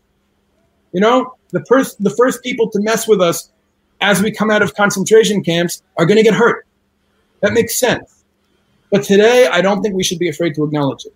Not only acknowledge it, but to make it right. And I think that the Jewish liberation movement that should come after Zionism is one that protects all of Zionism's positive achievements while acknowledging and cleaning up its mess. And I think that will bring us towards a one-state reality where we have all the land of Israel, including Gaza, by the way. I think it's very important to mention that we do need to talk about the issue of Gaza because there is a humanitarian crisis there today, and there's also a crisis in my heart that we're not able to live there. And so I think we need to return to Gaza. By the way, just a memory I have, probably, I guess, 16, 17 years ago, Rav Yishai and I were underground in Gush Katif, in Gaza, having the very same argument we're having right now. I remember we were watching the movie Masada, and for anybody who hasn't seen Masada with Peter O'Toole and Peter Strauss, go check that out. It's one of the greatest Jewish movies ever made, in my opinion. And I remember us having this argument over U.S. imperialism and Israel's role and all that, 16, 17 years ago in Gaza. So B'ezrat Hashem will be able to return to Gaza, will be able to live in Gaza again, and the Palestinians who live there will have a much better life together with us than they do now, and we'll be able to continue this argument, because I don't think it's over. Thank you, Yehuda. I think one thing we can all agree on is that we don't have enough time to really get to the bottom of this. If I can have just 2 minutes, I'll keep it tight. Yishai. Yishai, you are going to have. We're going to do final thoughts. In your final thoughts, feel free to include what you want to say, and then Yehuda, you will have final thoughts. We're just going to need to accept that we're not going to, we're going to have to end it eventually. Just real quick about the after party while people are still here. Jesse, first of all, thank you, Jesse, our awesome intern, for helping us. Toss the Discord link in the chat so people can join. Once you go to Discord, you'll see Lounge on the left-hand side. Click Lounge. You'll be connected via voice. You obviously don't need to speak if you don't want to, but you could listen. And we're going to continue the conversation. One last thing. Freedom of expression is important. If you like this video, give it a thumbs up. And if you didn't like it, give it a thumbs down. Express yourself. And really what this does is just tells the YouTube algorithm to push it far and wide so people could see this very insightful and important conversation. And with that, final thoughts, friends. Yishai, all you. I really enjoyed listening to Rav Yehuda, so I want to thank you, Adar, for this forum. I think that his last comments had a lot of depth and a lot to think about, and I feel very strongly that parts of what he said I'm like yes, and part of what he said I was like no. It's just a few little points on it. First thing, just the last thing about Gaza. when I was a child, we spent a lot of time in the Sinai. The Sinai was never really Egyptian. It's a complete British invention. Remember the Bible? You leave Egypt, you go to Sinai because it's a different place. The Sinai was given to our hands in war by God in 1956 and in 1967. And I absolutely believe that line in the desert, which separates the Negev from the Sinai, is one of the silliest geographic lines in the world. It's just totally arbitrary and fake. And the truth is that... I just want to be on record as agreeing with Rabbi Yishai on Right. this. Okay. I was sure. Like, for me, I think about the Sinai all the time. Long story, but I just recently found out that we also controlled these little tiny islands that were at the mouth of the Straits of Tiran. They're called Tiran Island and another little island, and that we gave up these little islands also in the peace deal that was an American forced peace deal with Egypt. And I was like, I can't believe they returned these little islands. We could have used them as naval bases, at least to patrol to the Straits of Tiran, which is what the whole war was started about in the first place when Nasser closed the Straits of Tiran. So, like, okay, you want the Sinai back? I'm against that. But at least hold on to these little islands at the tip so we could have a naval base there. Like, I am 100%, I believe that Sinai should come back to our control, our sovereignty. And I would say that the best way to do it is the Abrahamic way, which is to purchase it. I would right now offer billions of shekels or whatever to Egypt and say, listen, it's going to be better for your security if we handle this place. Here's a lot of money so you could strengthen your economy. We'll send over advisors, whatever you need, but the Sinai should come back to our hands. And that will, by the way, choke out Hamas, who are the real instigators of that humanitarian crisis in Gaza, et cetera, et cetera. The Sinai is our land. And when we say from the river to the sea, what does that really mean? A lot of times we understand that as either being, the Nile Delta or El Arish, whatever it is. But the bottom line, the Sinai, and you can see it on the map, it's just naturally part of Israel. So that's number one. Number two, with regarding to the British aiding Israel in their colonial enterprise, well, I mean, that's a little bit funny because some of the fakest countries in the world, Jordan, the Kingdom of Jordan, which is just one of the fakest countries around. Why is it fake? Because a fake king brought from a different place, taking over land that was not his, Arabian Bedouin king taking over land that was mostly populated by Arab Palestinians, had nothing to do with anything, just a favor to British friends. Jordan, and then also Iraq, the whole kingdom of Iraq, the Hashemite kingdoms, both these places. They're the fakest creations in this region, and they partially on Jewish land. The British did a lot to help Arab imperialism as well. And so the British did a lot to mess all of us around. It's not like we, the Jews, were like aided by the British to subjugate the Arabs. I mean, remember Lawrence of Arabia, like the British, together with the Arabs, threw out the Turks, which was, by the way, the great thing for this region, to throw the Turks back. So there was some great stuff that happened through the British. Both Arabs and Jews enjoyed that, and in the end, we had to kick them out, and thank God that we did. But I just wouldn't want it to be painted through this conversation that as though like we were the beneficiaries of British imperialism and everybody else was the victim. That's not the way it was at all. And you yourself taught me how Jordan was British-led, British-trained, British-armed, and attacked Israel to try to destroy it. And Jordan to this very day is a fake country, and that country is the one that put most of the Palestinians into the so-called West Bank, and then took away willy-nilly their citizenship in the mid-'80s, the late 80s. And I say always, let's give them their citizenship back to the original Palestinian state, the original two-state solution, which was Jordan, again, Jewish land that was given to Palestinian Arabs in the original two-state solution. With regarding to what Yehuda said, which I found strange, Rabbi Yehuda said, which I found strangely beautiful, which is this idea that that Palestinians will live in this land without feeling that they're othered. I like that very much, and that really does bespeak of some of the biblical statements about how a ger toshav feels in this land, a resident alien feels in this land. That's a biblical concept, resident alien. It's not from America or from any place else. It's a biblical concept. But at the same time, the ger toshav, we have laws about how ger toshav is supposed to feel and how supposed to live in this land, and in many ways treated with love, with rights, with equalities, but not in total equality, because the word equality is not a regional word. No tribe moves into another tribe's region and is like, I demand equality. That's a Western word.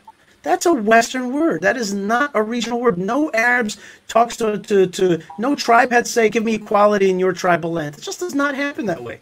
I say, give Palestinians who are allied with us, like the Druze, like the Bedouins, give them their freedoms and rights. Let them vote locally. Let them let them have self-rule in their big cities. Of course, not as a separate state. This is our land. Let them feel good in the land and have prosperity. But at the same time, to deny that the jihad feels that they have lost against us, and to not want them to feel that feeling of loss, I can quote to you many verses when Psalms, when it says, let them feel the loss. Let them feel that they were bettered. Let them feel that they were not given the opportunity to destroy us, to throw us into the sea. I don't have a problem with that. I even think that having a problem with that is a Western type feeling. Do you think that Yonatan, the Maccabee, had a problem with the Nabateans feeling that they were bested by the Jews? That's just the way it is around here. Tough noogies. That's just the way it is. People, I agree with you. You don't have to come in with a gun all the time and wave it around and be a cowboy. But let's be real. One of the reasons that the Saudis and the Emiratis are coming towards Israel today is because they realize we can't beat them. We couldn't beat them. Or another way, we lost to them. And the jihad against the Jews has been fruitless. And damn it, not only has it been fruitless because Allah is with the Jews, but also has turned into a curse for us. And we've been regressing in these last 100 years instead of developing. So new kings like Mohammed bin Salman, MBS, he is interested in rapprochement because he realizes that the damn thing is not worth it. It's not worth it to fight with the Jews endlessly because Allah is with him. And lastly, I'll finish off with this. Speaking of colonialism, the ultimate colonialism, the ultimate thing that we should really say al-khet, that we sinned, was that we spoke with a lack of clarity. Now, one of the people that really was the architect of this lack of clarity was Moshe Dayan. Now, Moshe Dayan was a great Zionist army fighter, but when he took over, Judea and Samaria, the West Bank in the Six-Day War, he had this idea. The idea was, let them have the Temple Mount, let them have the Tomb of the Patriarchs and Matriarchs, because what they want is their religion. Give them their religion, but we take the land. We control the land, and they control the religion, and they'll be satisfied with that. Now, that is, I have to agree with Rabbi Yehuda, that is colonialism, because it's like, well, they have their religion and it's centered here. Good, let them do it. But we really want the land. We want the civil control. No, that is a deep misunderstanding about how the psyche of the region works. And it's a deep misunderstanding of what our Bible tells us. It tells us you've got to push back. You got to destroy the high places of the people who have an alternative narrative to yours. Usually there are idolaters. In this case, it's a little bit different. But still, there is an idolatry of a death cult that tries to destroy the Jewish people. And we had no right, historically, to let them continue to have a center of anti-Semitism and anti-Israelism in the holiest place on earth. To this very day, our own country enforces the rules of the jihad by not letting us pray and feel normal on our own Temple Mount. That was that occupation, that relationship with these places, as though they'll do religion and we'll do the land. I agree with, if Rav Yehuda means this, then I certainly agree with him that was a great mistake. And that led to, I think, one of the greatest sins of Zionism, and one that we perpetuate today, which is a lack of clarity. Speak in clarity. Sometimes that clarity can even be harsh, but people appreciate truth and they hear it when you say it. Give them borders. Give them klalim, principles by which to live their life in our land, and that will make them feel like they are equal, that they have opportunities, just like Rav Yehuda said, which I really liked a lot. Let them feel like it's not constantly othered, but they will know that this is the Jewish state, and there's nothing wrong with that. Just like in Saudi Arabia that it's Saudi Arabia, and just like in Iran that it's got the deep Persian culture, you'll know that this is the home of the Jewish culture. In any case, I want to thank you, gentlemen, again so much, and it's been an honor thinking about the future of Israel and the future of this region together, and of course with the help of God. Okay. When it comes to this lack of clarity, I definitely agree with you, and before I even get to that, I just want to say very quickly that you and I probably agree on the need to be strong, aggressive, forceful, in some cases merciless with the enemy. But I think we have a very big difference of opinion in terms of who we define as an enemy. And I think we have to be very careful now that we have power. This is one of the complications that comes with having power, which is something we're not used to. You know, for 2,000 years, there were two kinds of humans. There were the Jews and there was the enemy. And in most cases, they were persecuting us, right? And the times that we were able to fight back and make them bleed were very rare. And now we have a situation where we have power again, but we still have our sense of vulnerability. I think we need to be sensitive to this, that we still have the trauma and the sense of vulnerability and the insecurities of the powerlessness that we previously, the situation we were previously in.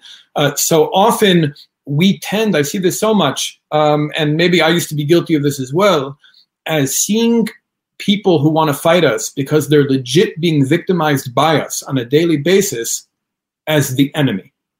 And I don't think that's fair. I don't think it's fair to define someone who wants to fight you because you're hurting them and you're not letting up. And you're just constantly hurting him, and his life is terrible because of you. He wants to fight. Of course he wants to fight. And I agree. The enemy, Rashi teaches us, the enemies of Israel are the enemies of the Kadosh Baruch Hu. Right? But it becomes a little bit tricky when they're your enemy because of something you're doing wrong. So I think we need to really ask ourselves these questions. Maybe I'm wrong, but this is something I think we need to think about. This is something we need to analyze. It's something we need to discuss, just like we need to discuss so many issues that weren't relevant to us when we had no power. Now that we're back in our land, now that we're independent again, the discussions we have, the way we see things needs to evolve. And we need to make, and by the way, if we're able to create a situation where we're all living here together and they are included and the Palestinians are equal in our society and some still want to fight us, then there'll be much less confusion. But right now, it's kind of difficult. I also want to address this historical point of Zionists collaborating with the British regime. I by no means meant to say that the British established a state for us. They did not. In fact, the British did everything they could to prevent us from having independence here. They wanted to rule this country forever because of the oil to the east, which they were piping to Haifa, and because of the Suez Canal to the west, and maybe even the historic prestige of ruling Jerusalem. But there were many Zionist leaders who refused to see this. Just like I think many Zionist leaders or many Israeli leaders, especially on the right, have trouble seeing the dangers of our relationship with the United States and the way U.S. imperialism functions in the region. I think many Zionist leaders, including Jabotinsky, by the way, not only the labor Zionists and the Chaim Weizmanns, but even the Jabotinskys, had trouble recognizing the British as an enemy, had trouble recognizing that the British were doing everything they could to prevent our liberation. They collaborated with the British against our freedom fighters. And it wasn't the truth is, it depends how we use our terminology, but it wasn't the official Zionist leadership that fought the British and made them leave. It was the underground. It was the Lehi. It was the Lochamei Cherut Yisrael, the fighters for the freedom of Israel, who recognized the British as the enemy and who recognized the other peoples of the Middle East, of the Semitic region, as our natural allies and tried to create a united front. And in every society where you had leaderships collaborating with the British, you had revolutionary, progressive elements in those societies trying to fight against British imperialism. And it's a shame that those progressive elements weren't able to all unite against British imperialism, but that's what happened. So that just needs to be clear. Now, in terms of lack of clarity, I think you're 100% right. I think that for the most part, Palestinians are victims of a Jewish identity crisis, and every Israeli leader they've been meeting until now has been lying to them, including Moshe Dayan, like you said. And that's why I think it's so important for Jews like you, Yishai, to be meeting Palestinians, but really listening to them, not dismissing their grievances, not saying that their story is fake or it's just propaganda to try and disenfranchise us, but actually listening to them, listening to their pain, being able to acknowledge where we're responsible, what we've contributed to the situation, what we've contributed to their suffering, and because we have power and this is our land and we don't have a right to this land, we have a responsibility to this land and to everybody in it, and to take responsibility. I think that's really the way forward, and it's not going to come from the Tel Avivim. It's going to come from Jews like you and Jews like me, and that's the only thing I really ask of you, Yishai, that next time you engage Palestinians, and I know you do so with a real open mind. Really listen to them and ask yourself the question, is this story true? Are they really suffering? Do we bear some responsibility? And is it in our power to fix it? Thank you both.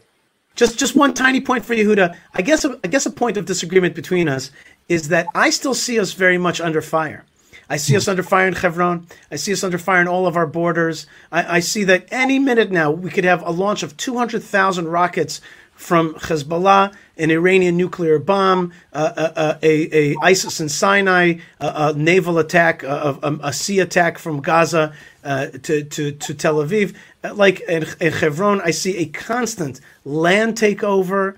I see a narrative that is, you're talking me being sensitive to them. Like I see a horrific insensitivity day in, day out. Insensitivity is just a silly word in this case. It's like an effort to as we say in Hebrew, latira damenu, to make our blood cheap, to make it like something that you can and should take.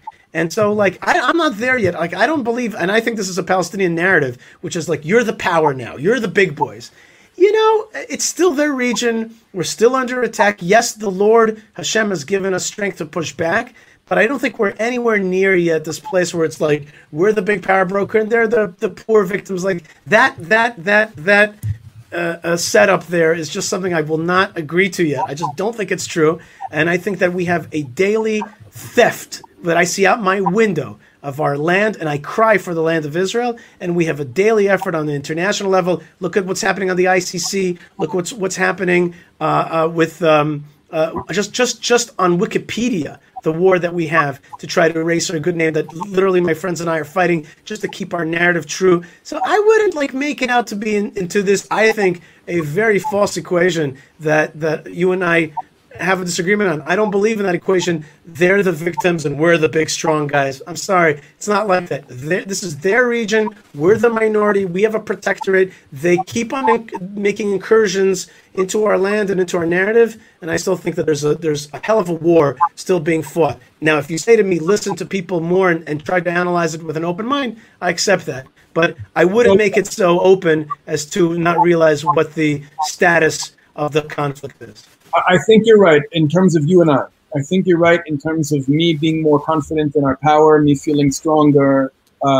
That's probably true. But I also think that the course of action that I advocate for, where I think we should go in terms of our relationship with the Palestinians, the region, the world, will make us stronger. Meaning, because I think ultimately a lot of the aggression directed against us is because we're perceived as a settler colony, because we behave like a settler colony.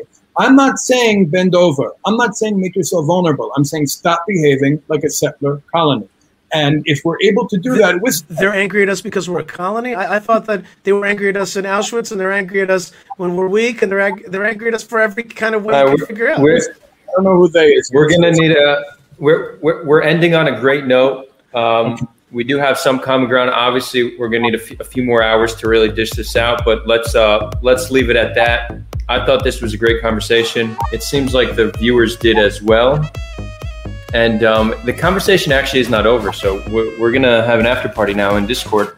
Until next time, friends, and I will see you all in the after party in the lounge.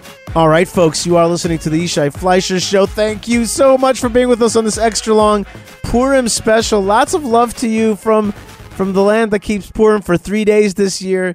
And we miss you and we love you. And we're celebrating with all the world, with the capital of the world, the spiritual capital of the world, that is Yerushalayim.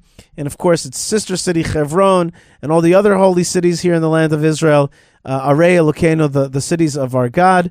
And you are part of it wherever you are. Really, you are part of the story and you matter so much to it. And just don't even for 1 second forget that there are so many haters out there, and you are a lover. There are so many haters of Israel, and you've decided to be a lover, and that means that you are part of something amazing and something great. So do me a favor, write me an email, yishai@yishaifleischer.com. Praise God for the greatness that He's done for us in our time. Let's be part of something great. Let us not give up even 1 second of the opportunity to be plugged in to this moment that is such a gift to be alive in this moment. And we see all the generations of the past looking towards us and saying, do it, guys, do it, gals, make it awesome, make it happen, bring Mashiach, bring down the temple, bring the Jewish people home, bring a light to the world. So that's it. I want to thank again the folks that make this show happen. Tabitha, Ben Bresky, Yocheved, Moshe Herman, and Lou, all the producers and volunteers of the show. Really appreciate you guys so much. And I appreciate you, the listener, the friend, wherever you are out there. And thank you, Hashem, God Almighty, for this great time and this great opportunity. Happy Purim. And when I say happy, I mean not only happy, but not only enjoying the holiday, but let the happiness, the godly happiness flow through you and into the world. God bless you. Blessings from the land of blessings, and shalom.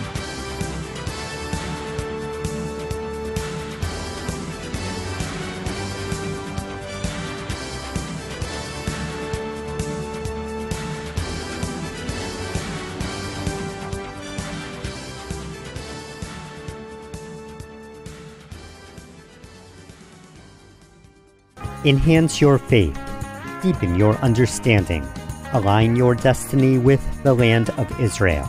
Every Sunday, the Land of Israel Fellowship features a live interactive Zoom session hosted by Jeremy Gimpel. That's the Land of Israel Fellowship, bringing the Torah from Judea to the world. For more information, visit thelandofisrael.com/fellowship.